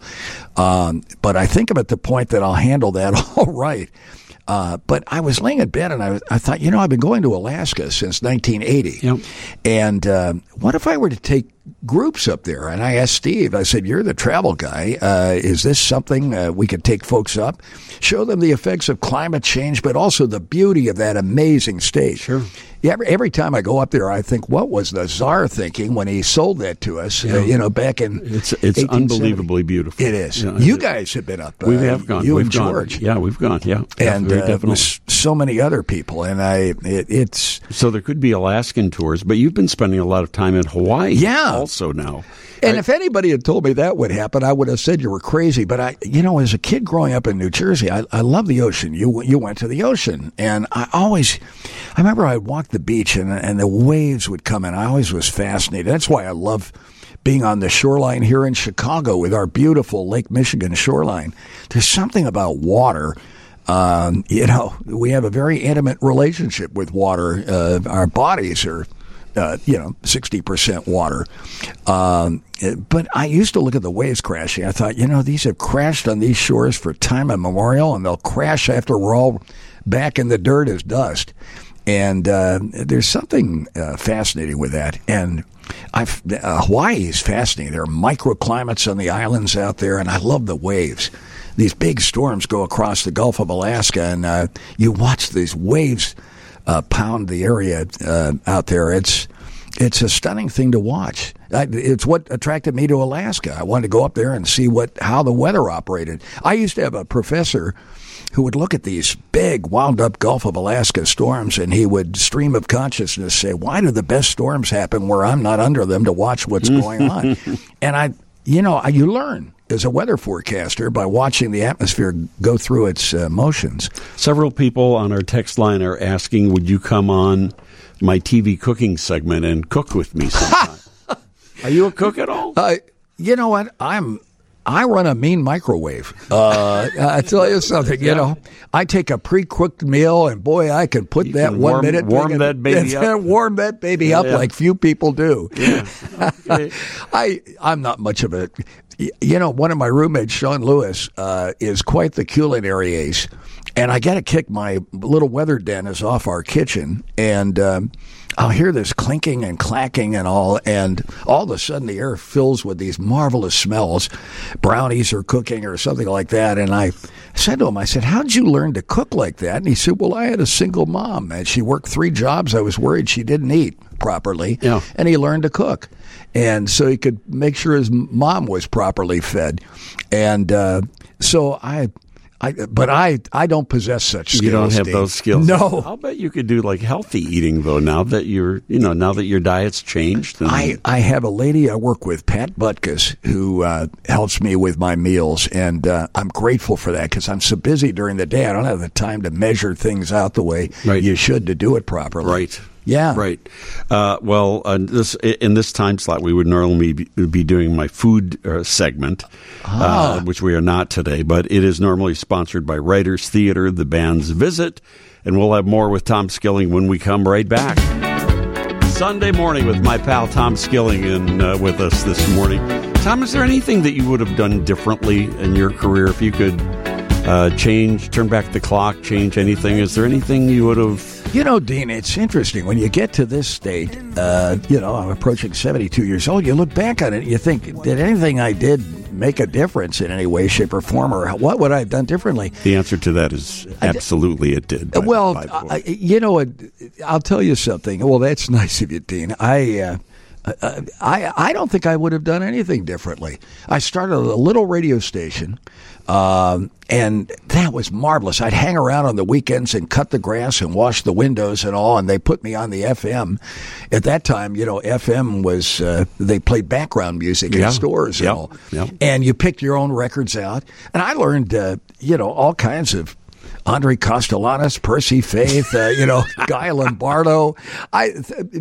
Music I never would have listened to on my own. And the number of people in this business who have started that way in their teenage years, it's a marvelous way to start. And then I did a year on Channel 60 out in Aurora that went on the air. It was a first attempt at local television. Then I went up to school and worked when I was in Madison at the University of Wisconsin, and went down to Jacksonville, Florida, flew with the Hurricane Hunters. The Navy went out of the Jacksonville Naval Air Station. That's the first time I flew into a hurricane. Oh, wow.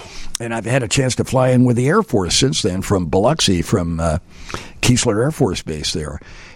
You learn every step of the way, and I think I've done that. And it's been fun to watch the science evolve, too. It's just been amazing. It's interesting, as we played the clip of you wishing Bob Bell well on his retirement. He said the same thing in an interview, that he wouldn't have changed a thing. Yeah. That, sometimes you go out there and you have a better show than another. And, if not, you try it again tomorrow. Yeah. You do it again tomorrow. But he said, I wouldn't have changed a thing also. So an interesting comparison. Let me get a few phone calls in here before we have to sign off. This is Sister Maureen. You're on with Tom Skilling on WGN. Hi, Tom. What an honor to be able to talk to you today. Sister Maureen, how nice to talk to you. Oh, Tom, I'm a big fan. I was born and raised in Chicago, and I have spent many different ministries, Tom, outside the state of Illinois. Wow. But I can assure you that I have never, ever found another weatherman who can compare to your expertise, your kindness, and your commitment to excellence. Oh, sister, I will also how tell sweet you, Tom, you are. That, Loyola might have Sister Jean, but Yes. Tom Skilling will also always have the love and gratitude and prayers of Sister Maureen. And as we send you off to retirement, Tom, let me simply say, may the road rise to meet you. May the wind be always at your back. May the sun shine warm upon your face. May the rain fall softly upon your fields. God bless you, Tom Skilling. We're going to miss you. Oh, how sweet you are. Thank you, Sister Maureen. How nice to hear from you. What a lovely and moving send-off. Thank you so much. That's absolutely beautiful. God bless. Thank you. And to you as well, sister. Thank Appreciate you. it. This is Cole. You're on WGN with Tom Skilling. Hello. Well, good morning, Dean, first of all, and good morning to your illustrious guests today. I just wanted to throw in a thing that, and I've been listening to this for a while. People are saying how kind and gentle and involved and interested Tom has been. I got my first job in radio as Tom's replacement at WKKD. Oh, boy. For heaven's sakes. Is that right? How long ago was that now? That was 1970, Tom. And you had already resigned and you were headed up, I think you were going to summer school at Madison. Wasn't that true? Yeah, when I learned I was accepted at Madison, I drove up on a weekend with the broadcasting yearbook, and I thought I'd knock on doors and see if there was a chance of doing radio work. And darn if they didn't have a disc jockey shift that opened on the weekend, and they were affiliated, the radio station, with the ABC television station, so I hoped I'd get a crack at doing the weather. But you've got a great memory. Do you know? Well, you were. I couldn't forget that, Tom. You were talking about Andre Castellanos and the golden sound of West Suburbia. Exactly, that's it. The golden sounds. That was our format. Yeah. What you people don't understand is that was what we would call a rip and read radio station. Yes. Where, as Tom just said a minute ago, we'd pull our own records, and there were 2 turntables and a cart deck and a full board. Yeah. And a Associated Press. Yes. You get the 5-minute news summary off there. Yeah. And so you put on a long song and go in there and rip off the some 5-minute spot summary, they call it, and you would edit it down to 4 minutes. Yeah. And then you'd say the time in West Suburbia is 1 p.m. That's it. Now WKKD News. Let me just say this. I would pay any money if anybody has any recordings of Tom doing that. I was awful. There is no price too high to pay for that. Cole, thank you for the call. Thank we really you, Cole. appreciate it. We That's have to great. Scoot out of here. And Tom, I can't thank you enough for coming in this morning, spending some time and reminiscing. We could have done the full 4 hours with you here today, but I appreciate you so much. I appreciate your friendship. all that you've done on the air. I admire you so much, and you are so kind. I just wish you nothing but all the best. Thank you. Thank you. Thanks to my listeners, my viewers. Dean, you are a treasure.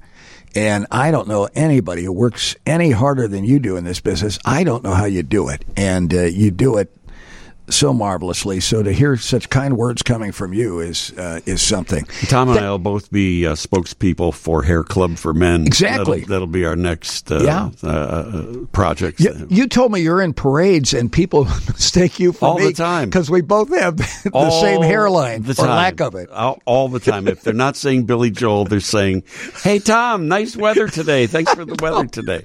I know. I don't even correct them anymore. I just thank them now. Occasionally, I cuss somebody out, and they're going to blame it on you, but it's okay. It's so great. Tom, Dean, thanks for the chance to visit with you. Always a pleasure. Thank you so much for coming in. Continued success, Dean. We don't want to lose you, I'll tell you that. Well, we'll. I know that you and I will be friends forever. That's we will. For sure. We will.